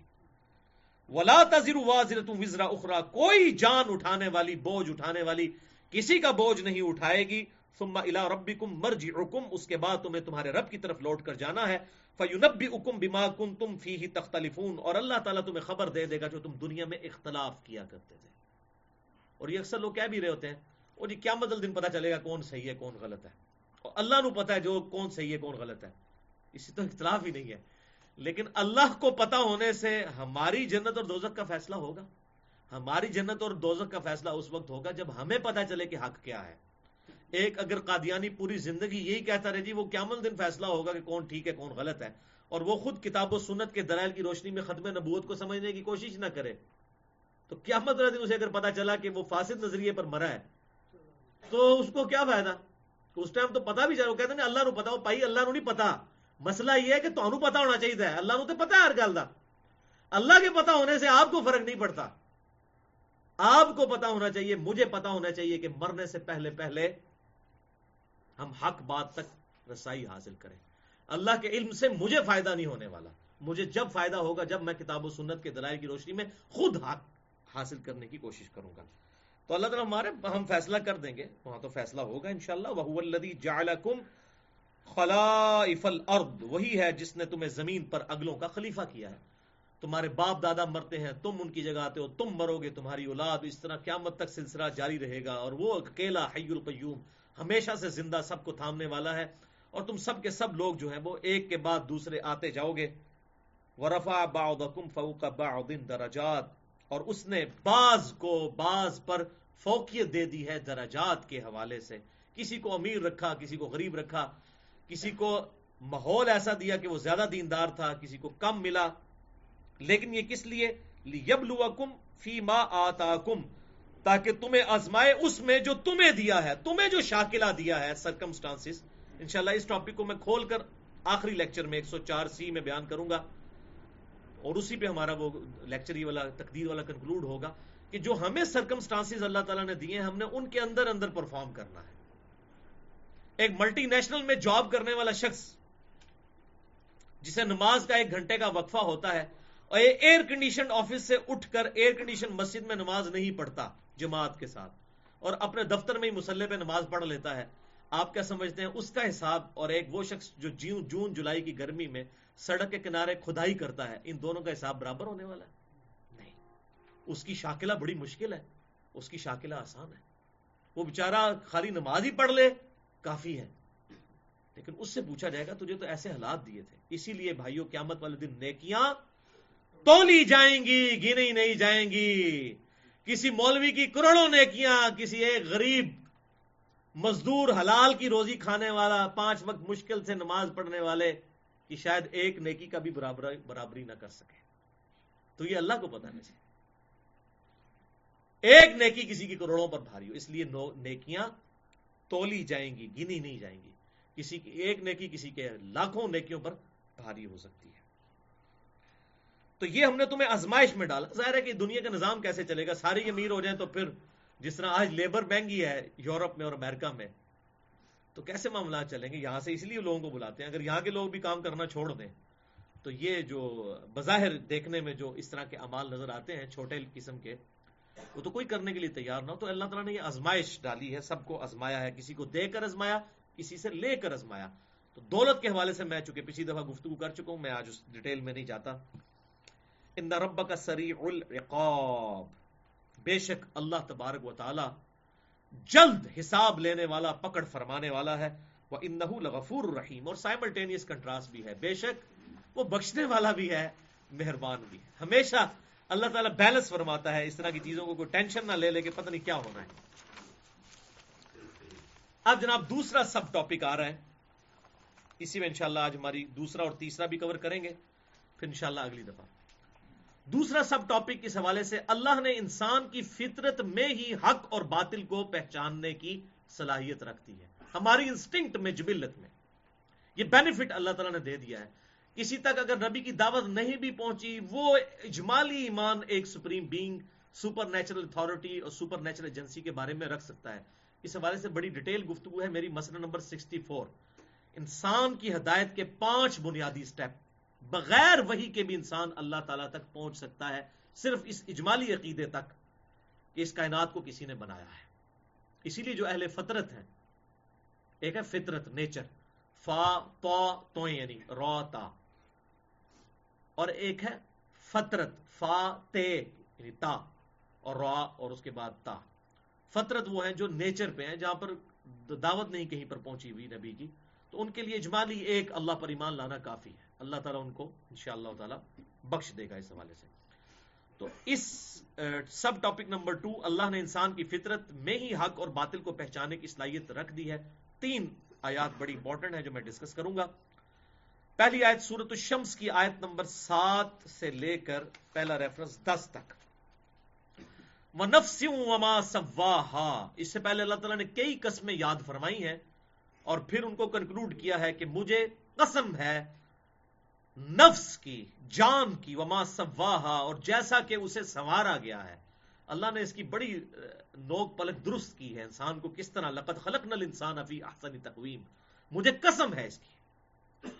فَأَلْهَمَهَا فُجُورَهَا وَتَقْوَاهَا، ہم نے اس کو ودیت کر دیا ہے، اس کی انسٹنکٹ میں الہام کر دیا ہے، بدی کا علم بھی، برائی کا علم بھی، وَتَقْوَاهَا، اور بچنے کا علم بھی. چاہیے ہماری نیچرل انسٹنکٹ ہو، یعنی انسان خوف سے دور بھاگتا ہے اور جہاں پر لیسیشن ہو وہاں پر جانے کی کوشش کرتا ہے، اور اس کے علاوہ بھی اچھائی اور برائی میں تمیز جو ہے انسان کو اللہ نے ودیت کی ہے، ہماری انسٹنکٹ میں ہے. دنیا کے کسی بھی معاشرے میں جھوٹ بولنے کو لوگ اچھا نہیں سمجھتے، چاہے نبی کی دعوت پہنچی بھی ہو یا نہ پہنچی ہو. ہر معاشرے میں جھوٹ بولنا برا اور سچ بولنا اچھا ہے. کسی کو دھوکہ دینا برا، کسی کے ساتھ خیر خواہی کرنا اچھا ہے. ایون میں کہتا ہوں ہالی ووڈ کی فلم کے اینڈ پہ بھی ہمیشہ سچ کی جیت دکھائی جاتی ہے. ہیرو کو اگر پریزنٹ کیا جاتا ہے تو بڑے اچھی پرسنالٹی، غریبوں کا، مظلوموں کا ساتھ دینے والا، اس اعتبار سے کوئی بھی، یعنی انسان کی جبلت میں ہے کہ انسان کہتا ہے کہ اچھائی سے محبت کی جائے اور برائی کو سب لوگ جو ہے وہ برا کنڈیم کرتے ہیں. ٹریفک سگنل کو کوئی توڑتا ہے، لوگ کہتے ہیں یہ برا کر رہا ہے، کسی دوسرے کا حق مار رہا ہے. یعنی دوسرے کا حق مارنے کو ہم برا سمجھتے ہیں، کسی پہ ظلم کرنے کو ہم برا سمجھتے ہیں، کسی مظلوم کے ساتھ دینے کو اچھا سمجھتے ہیں، چاہے کسی کو پیغمبر کا تعارف ہو، وحی کا تعارف ہو یا نہ ہو. یہ ہماری جبلت میں ہے. یہ وہی فَأَلْهَمَهَا فُجُورَهَا وَتَقْوَاهَا، برائی اور اچھائی، بچنے کا، اللہ کے عذاب سے بچنے کا علم اللہ تعالیٰ نے ودیت کر دیا ہے، ہماری جبلت میں، انسٹنکٹ میں، جبلی ہدایت انسان کو دے دی ہے. پھر قد افلح من زکاها، بے شک فلاح وہ پا گیا جس نے اپنے آپ کو پاک کر لیا، یعنی اس انسٹنکٹ کو استعمال کر کے حق تک پہنچ گیا. وقد خاب من دساها، اور برباد ہو گیا وہ جس نے اپنی جبلت کو دبا دیا. یعنی اندر سے آواز اٹھتی ہے کہ یہ انسان برائی کرے. صحیح مسلم میں حدیث ہے، گناہ وہ جو تیرے دل میں کھٹکے اور تو اس بات سے ڈرے کہ لوگ اس سے مطلع ہوں، اس پر مطلع ہوں. یہ اندر ایک مفتی اللہ نے رکھ دیا ہے، انسان کو فوراً اندر سے ہی پتہ لگتا ہے یار یہ غلط کیا میں نے. پوری دنیا کے سامنے جھوٹے دلائل وہ دے لے، لیکن اندر اپنے ضمیر کا مجرم رہتا ہے. یہ وہ چیز ہے. اللہ تعالیٰ فرماتا ہے برباد ہو گیا جس نے اس کو دبا لیا، اپنی اندر کی آواز کو. من دساہا، اندر کی انسٹنکٹ کو دبا لیا جو ہدایت اللہ تعالیٰ نے پوٹینشلی انسان کے اندر رکھی تھی. سورۃ الشمس کی آیت نمبر 7 سے 10 تھی. اگلا ریفرنس نمبر 9 ہے سورہ بنی اسرائیل آیت نمبر 36. اس پہ تو کتنے میرے لیکچرز ہیں. وَلَا تَقْفُ مَا لَيْسَ لَكَ بِهِ عِلْم، اے انسان کسی چیز کی پیروی اس وقت تک مت کر جب تک کہ اس کے بارے میں ڈیفینٹ علم تجھے حاصل نہ ہو جائے. اور علم دو ہی ہیں، یا تو ریویلڈ نالج ہے وہی کا علم کتاب و سنت کا علم، یا ایکوائرڈ نالج ہے سائنس کا علم. یہ قرآن ان دو علوم کو ہی مانتا ہے. اس میں میری پوری گفتگو ہے. مسئلہ نمبر 39، علم وحی اور علم سائنس کی اہمیت اور ان کا دائرہ کار.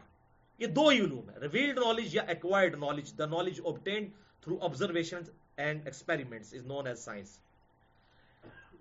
تو بغیر علم کے پیروی نہ کر کسی شے کی جب تک تجھے ڈیفینٹ علم نہ حاصل ہو جائے.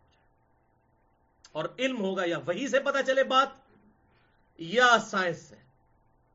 اب مجھے بتائیں، وحی میں کہیں یہ بات ہے کہ زلزلہ اس لیے آتا ہے کہ کوئی ایک گائے ہے جس نے ایک سینگ پہ زمین اٹھائی ہوئی ہے اور تھک جاتی ہے تو دوسرے سینگ پہ اٹھاتی ہے تو زلزلہ آ جاتا ہے ایسی کو وحی میں بات؟ سائنس بھی نہیں اس کی تصدیق کرتی. ہاں سائنس ہمیں بتاتی ہے، جیولوجی کی فیلڈ کے لوگ، کہ ٹیکٹونک پلیٹس کی ڈسٹربنس کی وجہ سے زلزلے آتے ہیں، ہم اس کی تصدیق کرتے ہیں. اور جو اسٹیبلش سائنس ہے، ہائپوتھیسز تھیوریز کی بات نہیں، جو بالکل اسٹیبلش ہے وہ بالکل کتاب و سنت کی طرح حجت ہے. مثلا پٹرول آگ کو جلا دیتا ہے اور بھڑکا دیتا ہے، یہ ڈیفینٹ علم ہے. یہ ہمارا تجربہ ہے، یہ اللہ نے ہمیں مشاہدات تجربات کے ذریعے علم دیا ہے. تو یہ بالکل علم کتاب و سنت کی طرح حجت ہے. اسی طریقے سے کئی چیزیں جو سائنس کی اس دائرہ کار میں نہیں آتی، جیسے فرشتے ہیں، یہ سائنس کبھی ڈیٹیکٹ نہیں کر سکتی، وہ فزیکل ورلڈ سے ڈیل کرتی ہے. سائنس ہمیشہ فزیکل فینومینا آف نیچر اور یہ فزیکل ورلڈ جو ہے اس سے ڈیل کرتی ہے. فرشتے کبھی ڈیٹیکٹ نہیں کر سکتی، عذاب قبر اسے نظر نہیں آ سکتا. تو بہرحال وہ لیکچر مسئلہ نمبر 39 ہے، اس میں نے ڈیٹیل سے یہ گفتگو کی. علم کے بغیر کسی چیز کی پیروی نہیں کرنی، یا علم وحی کے ذریعے یا علم سائنس کے ذریعے، لیکن تھیوریز نہیں، اسٹیبلش سائنس. ان السمع والبصر والفؤاد كل اولئک کان عنہ مسئولا، بے شک کان، آنکھیں اور عقل، یہ فؤاد کی اپروپریٹ ٹرانسلیشن ہے عقل، چاہے وہ دل سے سوچا جائے یا دماغ سے سوچا جائے. اب یہ علیحدہ سے ایک بحث ہے. قرآن پاک چونکہ لٹریچر کی کتاب ہے، پورے قرآن میں آپ کو دماغ کا لفظ نہیں ملے گا. جب بھی بات آئے گی دل سے سوچنے کی آئے گی، کیونکہ یہ لٹریچر کی بک ہے. لٹریچر میں آپ دل کی بات کرتے ہیں. مجھے بتائیں، کبھی کوئی سائنٹسٹ یہ کہے گا کہ آج میرا دماغ چاہ رہا ہے کہ بریانی کھاؤں؟ سائنٹسٹ بھی کہے گا آج میرا دل چاہ رہا ہے کہ بریانی کھاؤں. تو قرآن پاک لٹریچر کی کتاب ہے، لہٰذا یہ لٹریچر کی لینگویج میں بات کرتی ہے. لہٰذا جہاں جہاں پر عقل کا تعلق آئے گا، اکثر لوگ کہتے ہیں جی یہ قرآن کہتا ہے دل سوچتا ہے. دل بھی سوچتا ہے، دماغ بھی سوچتا ہے. یہ علیحدہ سے ایک پوری بحث ہے، انشاءاللہ کبھی موقع ملا تو میں انشاءاللہ بیان کروں گا. بہرحال اصل چیز ہے کہ اللہ نے 3 انسٹرومنٹ مین دیے ہیں، کان، آنکھیں اور عقل. ان کو استعمال کیا جائے. کل اولئک کان عنہ مسئولا، ان تمام اعضاء کے بارے میں تم سے پوچھا جائے گا. ان کو استعمال کر کے تم نے حق بات حاصل کرنے کی کوشش کیوں نہیں کی؟ ان السمع والبصر والفؤاد کل اولئک کان عنہ مسئولا. تو عقل کام نہیں کرتی ہے؟ میں کہتا ہوں تقدیر کا مسئلہ تو کسی سے پوچھنے کی ضرورت نہیں، انسان کو خود پتا ہے. ہم خود آبزرو نہیں کرتے کہ نماز کا جب ٹائم ہوتا ہے ہم خود ڈیلے کر رہے ہوتے ہیں. وہ کبھی کوئی سینکڑوں میں ایک موقع آتا ہے کہ انسان کے اوپر کوئی ایسی پریشانی آ جائے کہ نماز ڈیلے ہو جائے. ادروائز عام حالات میں کبھی ایسا نہیں ہوتا کہ انسان کے اختیار کے بغیر، نہ تو انسان اپنے اختیار کے بغیر مسجد کی طرف جاتا ہے اور نہ مسجد سے دور بھاگتا ہے. یہ بھی نہیں ہوگا کہ نماز اذان کا وقت ہو تو آپ کے قدم خود بخود چلنا شروع ہو جائے، نہیں ہوگا. یا آپ نماز کے علاوہ کہیں اور جانے لگے ہیں تو قدم زمین جو ہے وہ قدم پکڑ لے، ایسا نہیں. اللہ نے اجازت دے دی ہے، کھلی چھٹی ہے، مرضی نہیں ہے اس میں، اجازت ہے. تو بات جملہ یاد رکھنا ہے کہ اجازت دے دی انسان کو اللہ نے، لیکن مرضی یہی ہے کہ وہ میری فرما برداری کرے. تو بے شک ان 3 اعضاء کے بارے میں تم سے پوچھا جائے گا، ان کو استعمال کر کے تم نے حق حاصل کرنے کی کوشش کیوں نہیں کی. اور یہ 9th کمانڈ ہے 10 کمانڈمنٹس میں سے، جو تورات اور انجیل میں بھی تھیں، اور قرآن پاک میں 17 آیات سورہ بنی اسرائیل کی آیت نمبر 23 سے لے کر 39 تک قرآنک ورژن آف 10 کمانڈمنٹس، احکام عشرہ ہیں جو بنی اسرائیل کو بھی دیے گئے، اور یہ سورہ بنی اسرائیل میں مسلمانوں کو بھی دیے گئے. اس پہ میری الگ سے گفتگو ہے، مسئلہ نمبر 77 10 کمانڈمنٹس پہ. 10واں ریفرنس یہ ہے وہ جو اللہ تعالیٰ نے کنکلوڈ کیا ہے سورۃ الاعراف کی ان آیات کے اندر کہ تمہاری انسٹنکٹ میں ہم نے ہر چیز ڈال دی ہے. آیت نمبر 172 تا 74. یہ جناب ہر چیز سارا مسئلہ کھول کے سامنے کر دے گی جو اکثر لوگ بہانے کرتے ہیں. اور جی ایک بندہ ہندوؤں نے گھر پیدا ہوا تو جناب وہ قصور ہے. میں تو یہ کہتا ہوں ایک بندہ مسلمانوں کے گھر پیدا ہوا اس کا کیا قصور ہے؟ میں تو یہ بھی کہتا ہوں ہندو کو تو شاید کبھی خیال آ جائے کہ یار یہ تو کچھ بھی نہیں دیتے ہیں جن کے آگے میں جھک رہا ہوں. مسلمان کو تو ویسے ہی زوم ہوا ہے کہ ایسی جو بھی ہیں اللہ تیرے محبوب کی امت سے ہیں، چاہے حرام خور ہیں، بدماش ہیں، جو بھی ہیں اللہ تیرے محبوب کی امت سے ہیں. اسی نہیں محبوب صلی اللہ علیہ وسلم کو خوش نہیں کرنا جو کچھ بھی ہے. اسی طرح لولے لنگڑے قبول کر لے اللہ، اسی بندے دا پتر کو نہیں پڑھنا. یہی ہم کہنا چاہ رہے ہوتے ہیں نا. تو ہمیں تو اتنا زوم ہوتا ہے، ہمیں تو کبھی خیال بھی نہیں آئے گا یار ہم غلط ہیں تو اپنی اصلاح کر لیں. اس لحاظ سے میں کہتا ہوں کہ ان کو تو پھر بھی خیال آ جائے گا. یہ اس چکر میں نہ رہے کہ ہم ادھر کیوں پیدا ہوئے ادھر کیوں نہیں پیدا ہوئے. اس کا جواب سورۃ الاعراف آیت نمبر 172 سے لے کر 174. زبردست ریفرنس نمبر 10 آپ کا. وَإِذْ أَخَذَ رَبُّكَ مِنْ بَنِي آدَمَ مِنْ ظُهُورِهِمْ ذُرِّيَّتَهُمْ وَأَشْهَدَهُمْ عَلَىٰ أَنفُسِهِمْ. اور وقت یاد کرو وہ کہ جب تمہارے رب نے عہد لیا تھا آدم کی اولاد سے، جبکہ وہ اپنے ماں باپ کی پشت میں تھی. یعنی ہر انسان سے اللہ تعالیٰ نے یہ عہد لے لیا تھا ہماری انسٹنکٹ میں، یعنی اللہ نے توحید رکھ دی تھی. اور تمہاری جان خود اس پر گواہ ہے، انسان خود اس پر گواہ ہے. انسان کبھی بھی کسی دنیا کی مخلوق کو دیکھ کر اس کو الہ نہیں بنا سکتا اگر اپنی عقل کو استعمال کرے تو. ظاہر ہے جو بت آپ خود بناتے ہیں آپ کیسے اس کے بارے میں عقیدہ رکھ سکتے ہیں کہ اس نے مجھے پیدا کیا ہے؟ جو آپ کی وجہ سے پیدا ہوئے ہیں. ویسے ہی کوئی اپنی جان بوجھ کے کوئی مت مار لے تو علیحدہ بات ہے. تو اللہ تعالیٰ تم خود اپنے پر گواہ ہو اس بات کے اوپر. درخت تم خود اگاتے ہو اور پھر ان درختوں کی پوجا شروع کر دو. پتھر خود تراشتے ہو ان کی جو تمہارے محتاج ہیں. یہ تمہاری انسٹنکٹ میں ہم نے توحید ڈال دی تھی. جب ابھی اولاد آدم پیدا بھی نہیں ہوئی تھی اپنے باپ کی پشت میں تھی اس وقت ہم نے یہ عہد لیا تھا اور تم اس پر گواہ ہو. اور کیا عہد لیا تھا؟ الستو بربکم، کیا میں تمہارا رب نہیں ہوں؟ قالوا بلا شہدنا. تو سب کے سب انسانوں نے اس وقت، چاہے وہ آج دنیا میں کافر ہیں یا مسلمان ہیں، سب نے یہ ایکسپٹ کیا تھا کہ ہم اس پر گواہی دیتے ہیں کہ اے اللہ کیوں نہیں، تو ہی ہمارا رب ہے. اور یہ ہم نے کیوں کیا؟ ام تقولوا یوم القیامہ، یہ ہم نے اس لیے کیا کہ ایسا نہ ہو کہ تم قیامت والے دن یہ کہنا شروع کر دو انا کننا عن ھذا غافلین، کہ ہم تو اس بات سے ہی غافل تھے، ہمیں تو پتہ ہی نہیں تھا حق اور باطل کیا ہے، ہمیں تو اللہ کا تعارف ہی نہیں تھا. دیکھو یہی لوگ کہہ رہے ہوتے ہیں نا. اگلی بات اس کا بھی کلائمیکس ہے. او تقولوا، یا تم قیامت والے دن یہ کہنا شروع کر دو انما اشرک آباؤنا، بے شک ہمارے ماں باپ ہی شرک کرتے تھے، ہم تو ان کی اولاد تھے، من قبل، اس سے پہلے، وکننا ذریۃ من بعدہم، اور ہم ان مشرکین کی اولاد تھے. ہمارے ماں باپ مشرک تھے تو آگے ہم نے مشرک ہی ہونا تھا نا. تو اللہ ہمارا یہ بہانہ نہ کہیں بنا لینا، اور بنا رہے ہیں. حالانکہ اللہ نے کہا یہ بہانہ نہ بنانا، ہم نے تمہاری اسٹرکٹ میں یہ چیز ڈال دی ہوئی ہے. افتہلکنا بما فعل المبطلون، اے اللہ کیا تو ہمیں ان گناہوں کی پاداش میں ہلاک کرے گا کہ جو ہم نے کیے نہیں، جو ہمارے ماں باپ کی وجہ سے ہے. ہم ادھر ہی پیدا ہوئے تھے تو ہندوؤں کے گھر پیدا ہوئے تو ہندو ہی ہونا تھا نا، بریلوی کے گھر پیدا ہوئے تو بریلوی ہونا تھا نا، دیوبندی اہل حدیث یا شیعہ کے گھر پیدا ہوئے تو وہی ہونا تھا نا. یا اللہ میرا کیا قصور ہے؟ تو اللہ ہمارا ایک کام نہ کری، میں پہلے ہی تو ہم دسن لگا جائے. وَكَذَلِكَ نُفَصِّلُ الْآيَاتِ، اور ہم نے اس طریقے سے اپنی آیات کھول کھول کر بیان کر دی ہیں. وَلَعَلَّهُمْ يَرْجِعُونَ، تاکہ تم اس کی طرف پلٹ سکو، اللہ کی طرف آ سکو. ہم نے کھول کر یہ بیان کر دی. اب وہ آپ کو حدیث سمجھ آئے گی جو اکثر لوگ پیش کرتے ہیں، صحیح بخاری اور مسلم کی متفق علیہ حدیث. بخاری میں 1358، صحیح مسلم 6755.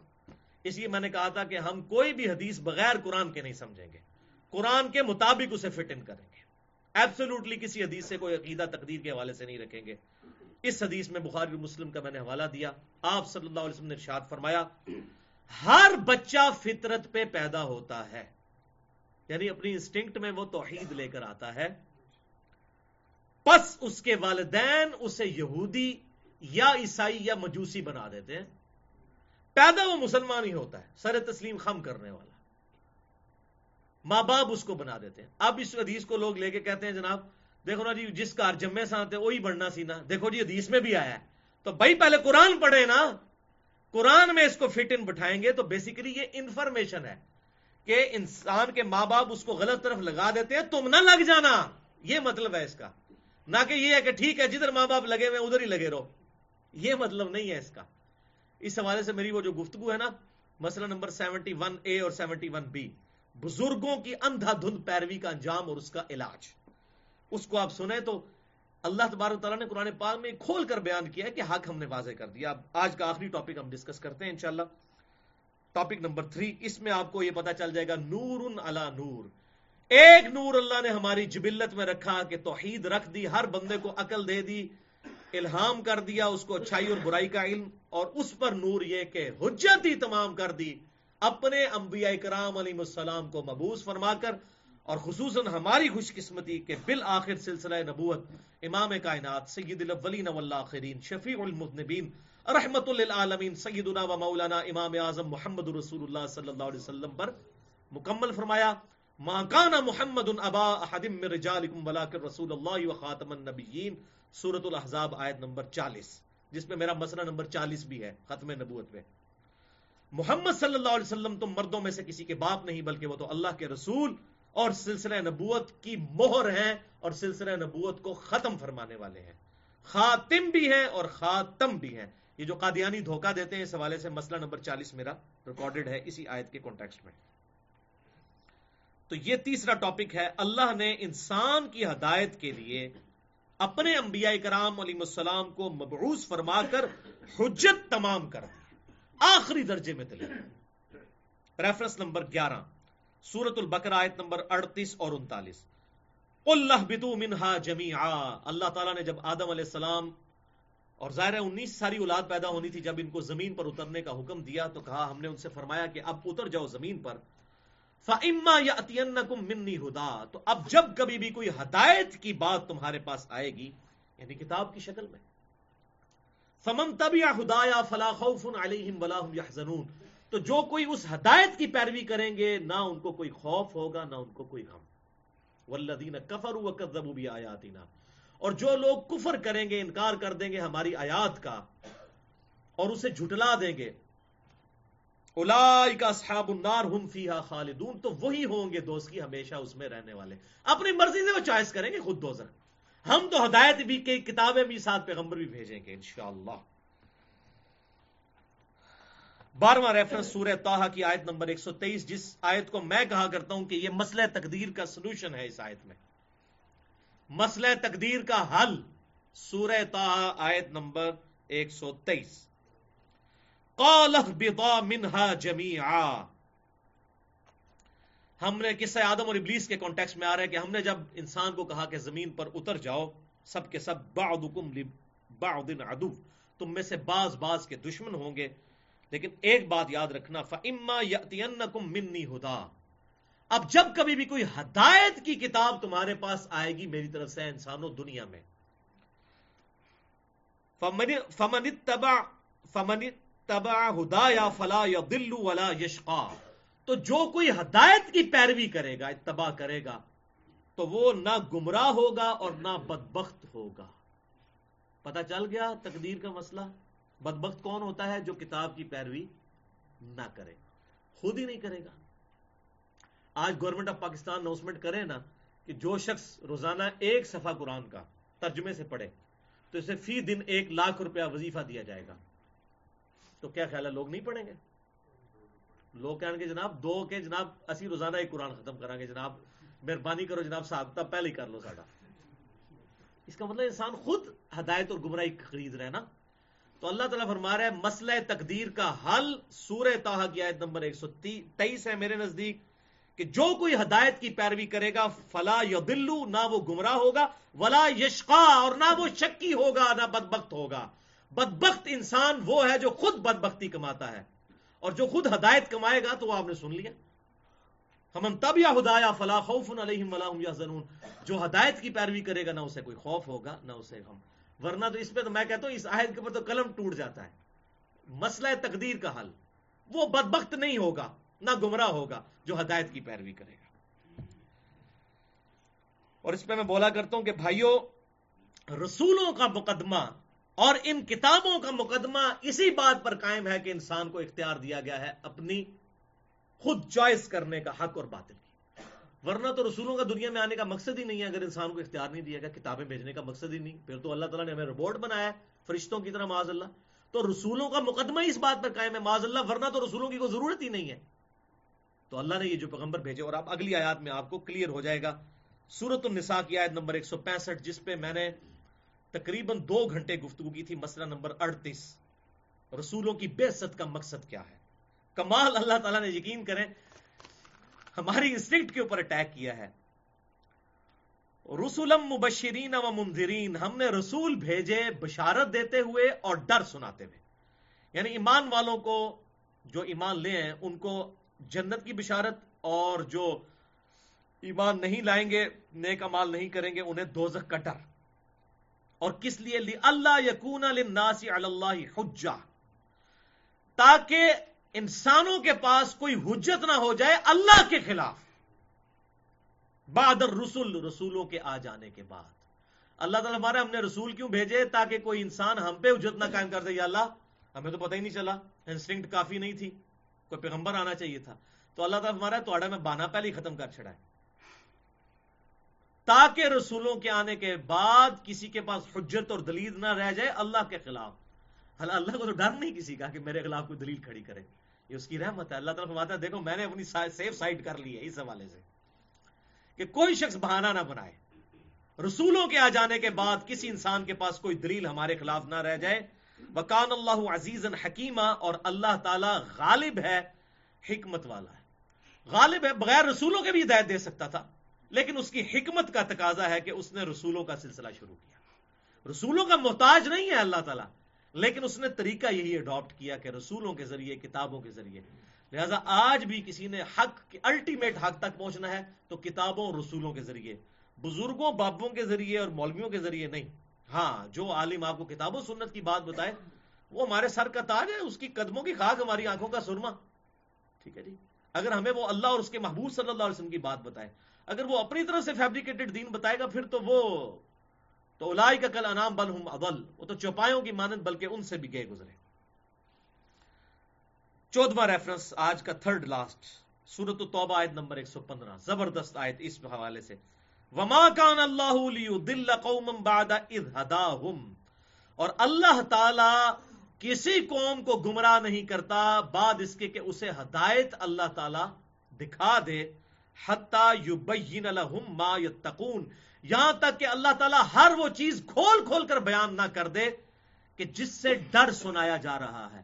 یعنی اللہ تعالیٰ اپنے تمام راز لوگوں کو آخرت کے حوالے سے, کہ آخرت میں کیا جواب دہی ہونے والی ہے, کھول کھول کر جب تک بیان نہ کر دے, اللہ تعالیٰ کسی قوم کو گمراہ نہیں کرتا. یعنی پھر اس کے بعد خود کو گمراہ ہونا چاہے تو بالکل ہو.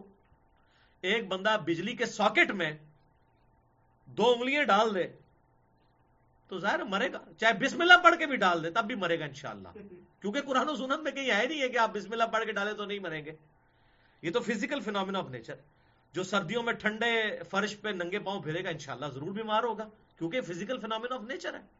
جو بندہ جب پیاس لگے گی پانی نہیں پیے گا تو انشاءاللہ پیاس سے مر جائے گا, کیونکہ فزیکل فینومینا, دنیا اسباب کے ساتھ ہے, اسباب کی نفی نہیں ہے.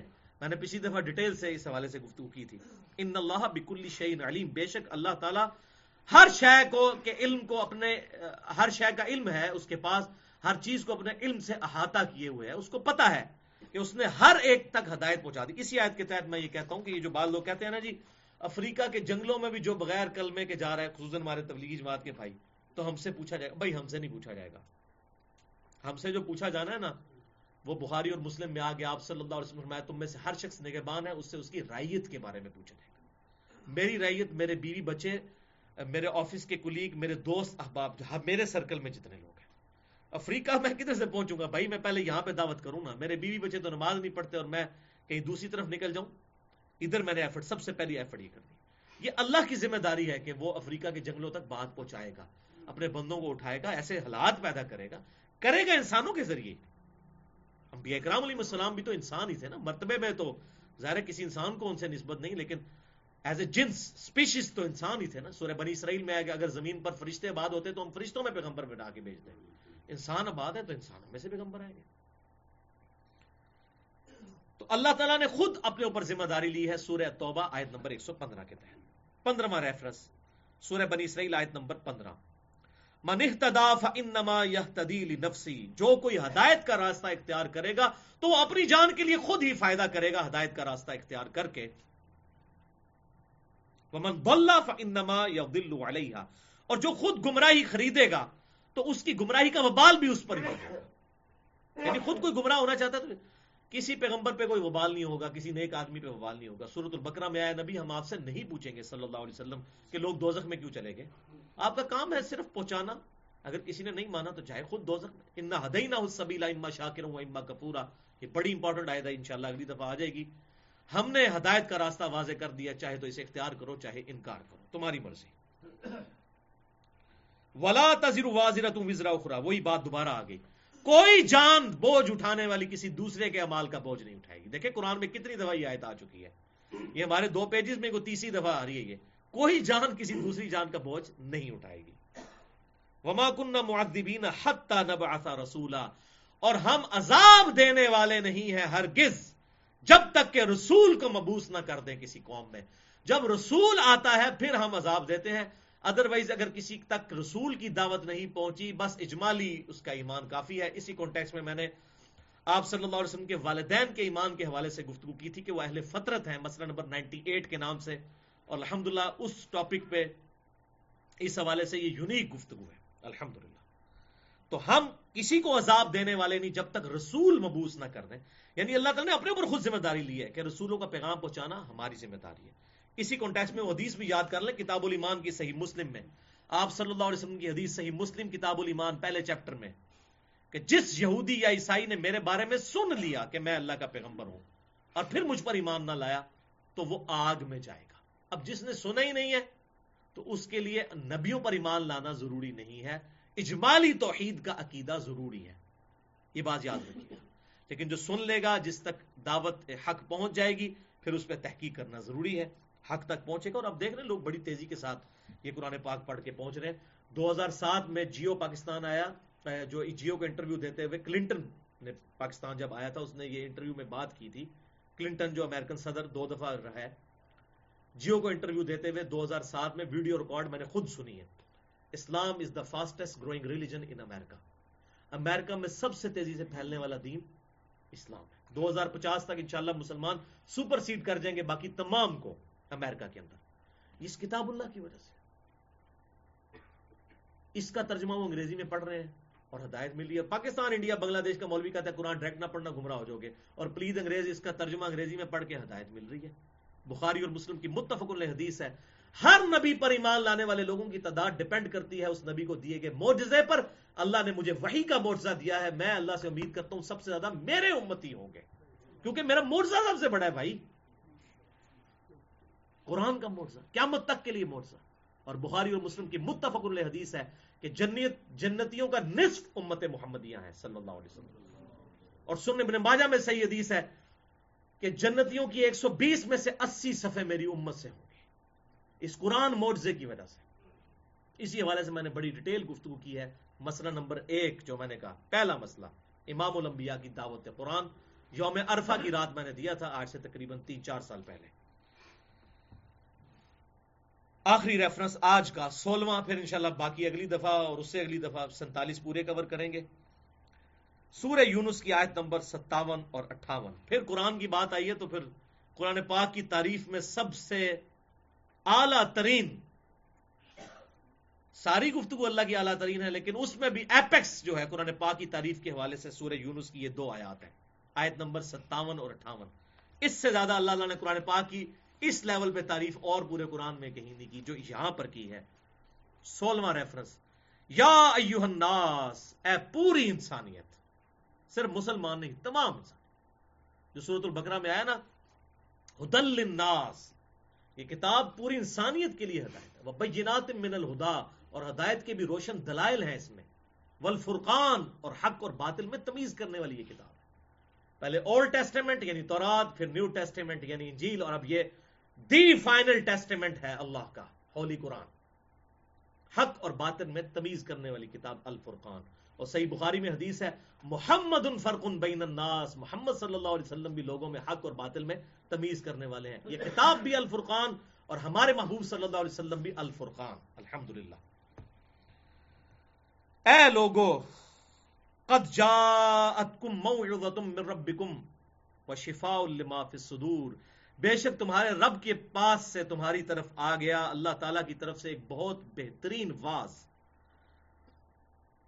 اور ایسی چیز کہ تمہارے دلوں کی بیماریوں، تمہارے سینوں میں چھپی ہوئی بیماریوں کی شفا ہے جس کتاب کے اندر۔ یہ وہ کتاب، سب سے بڑی بیماری شرک، اور جتنے بھی رذائل ہیں اخلاق کے، ان سب کا علاج اس کتاب کے اندر ہے۔ وَهُدًى وَرَحْمَةٌ لِّلْمُؤْمِنِينَ، اور ہدایت ہے اور رحمت ہے یہ ایمان لانے والوں کے لیے، ماننے والے۔ ایمان لانے والے سے مراد یہ نہ سمجھیے کہ وہ داڑھی پگڑی اور نمازوں والے، جو ماننا چاہے۔ قرآن پاک کے شروع میں بھی جو آیا نا ہدی للمتقین، یہ ہدایت ہے متقین کے لیے۔ اکثر لوگ کہتے ہیں متقی تو پہلے ہی بڑا پرہیزگار ہے، اس کے لیے کیا ہدایت ہے؟ یہ متقین کا ترجمہ ہی لوگوں نے غلط کیا ہے۔ وہ میں نے مسئلہ نمبر 1 میں سمجھایا، ہدی للمتقین کا مطلب ہے ڈر جانے والوں کے لیے، کہ جس ہستی نے میری مرضی کے بغیر مجھے پیدا کیا وہ میرے ساتھ کچھ بھی کر سکتا ہے۔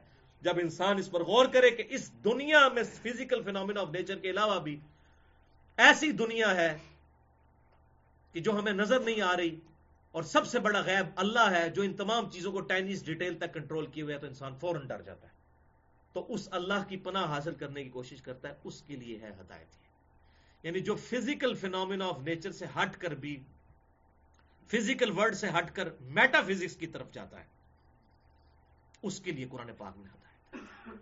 اور جو یہ سمجھتا ہے سب کچھ یہ فزیکل ورلڈ ہی ہے تو وہ بے وقوف ہے، اس کے لیے ہدایت کوئی نہیں ہے۔ اگر وہ سمجھ رہا ہے کہ انڈے سے چوزا خود بخود نکل رہا ہے، تو ہم زمین و آسمان کی ساری مخلوقات کو دعوت دیتے ہیں ایک انڈا بنا کے بتا دیں، اگر یہ کام خود بخود ہو رہا ہے۔ چلیں ہم آپ کو اور ریلیکس کرتے ہیں، انڈا توڑ کے اس کا لیسدار مادہ پلیٹ میں رکھ کے دیتے ہیں، زمین و آسمان کے سارے انٹلیکچوئلز مل کر اس لیسدار مادے میں سے چوزا نہیں، چوزے کی چونچ بنا کے بتا دیں۔ اسی لیے بیولوجی کا لا فائنل ہو چکا ہے کہ living things can never be produce from non living things.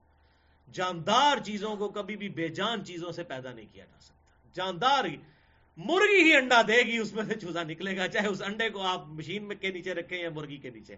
انڈا نہیں آپ بنا سکتے، بیج نہیں بنا سکتے۔ اس حوالے سے میری گفتگو ہے مسئلہ نمبر 60، ہو is Allah in the light of latest scientific facts, Allah کون ہے جدید سائنسی حقائق کی روشنی میں۔ 1.25 گھنٹے کی گفتگو ہے، جسے شوق ہو تو وہ دیکھ سکتا ہے۔ تو اللہ تعالیٰ ہمارا اس کتاب میں واضح ہے بہترین، شفا ہے سینوں میں چھپی ہوئی بیماریوں کی، اور ہدایت اور رحمت ہے ان کے لیے جو ماننا چاہیں۔ یہ اپروپریٹ ٹرانسلیشن ہوگی۔ جو نہیں ماننا چاہتا تو کہاں چٹا تو پھر چٹا ہی رہے، دل بے ایمان تو اجتا ٹیر۔ اگر کسی کا دل بے ایمان ہے تو بہانے بہت۔ قل بفضل اللہ وبرحمتہ، اے محبوب صلی اللہ علیہ وسلم لوگوں سے فرما دو کہ یہ قرآن اللہ کے فضل اور اس کی رحمت سے نازل ہوا ہے، فبذالک فلیفرحوا، تو چاہیے کہ اس کتاب کے ملنے پر خوب جشن کریں، خوب خوشیاں کریں کہ سب سے بہترین چیز اللہ تعالیٰ نے عطا فرما دی ہے، ہوا خیر مما یجمعون، اور یہ کتاب ہر اس چیز سے بڑھ کر بہتر ہے جو تم جوڑتے ہو۔ یعنی دنیا میں انسان مال اور یہ جائیداد یہ سب کچھ جوڑتا ہے، یہ دنیا میں کام آئے گی، لیکن اس کو تھام لو، وہ بھی مطلب حلال کے درجے میں درست ہے، لیکن اس کو تھام لو تو ہمیشہ کی کامیابیاں اس کی وجہ سے حاصل ہونے والی ہیں۔ یہ سب سے بہترین دولت کسی کے پاس اگر ہو سکتی ہے تو اللہ کی کتاب ہے۔ اللہ تعالیٰ سے دعا ہے کہ اس کتاب کو پکڑ کر صحیح معنوں میں اس پر عمل کرنے کی توفیق عطا فرمائے۔ انشاءاللہ ابھی کافی لیکچر باقی ہے، آج مسئلہ نمبر 104A ہوا، پھر B اور C میں انشاءاللہ یہ کنکلوڈ ہوگی۔ اگلے ریفرنسز انشاءاللہ اگلی کلاسوں میں ڈسکس ہوں گے۔ اللہ تعالیٰ سے دعا ہے جو حق بات میں نے کہی اللہ تعالیٰ ہمارے دلوں میں راسخ فرمائے، اگر جس بات میں میرے منہ سے کوئی غلط بات نکل گئی تو اللہ تعالیٰ ہمارے دلوں سے محو کر دے، ہمیں کتاب و سنت کی تعلیمات پر عمل کر کے دوسرے بھائیوں تک پہنچانے کی توفیق عطا فرمائے۔ سبحانک اللہم و بحمدک، اشہد ان لا الہ الا انت، استغفرک و اتوب الیک، وما علینا الا البلاغ المبین۔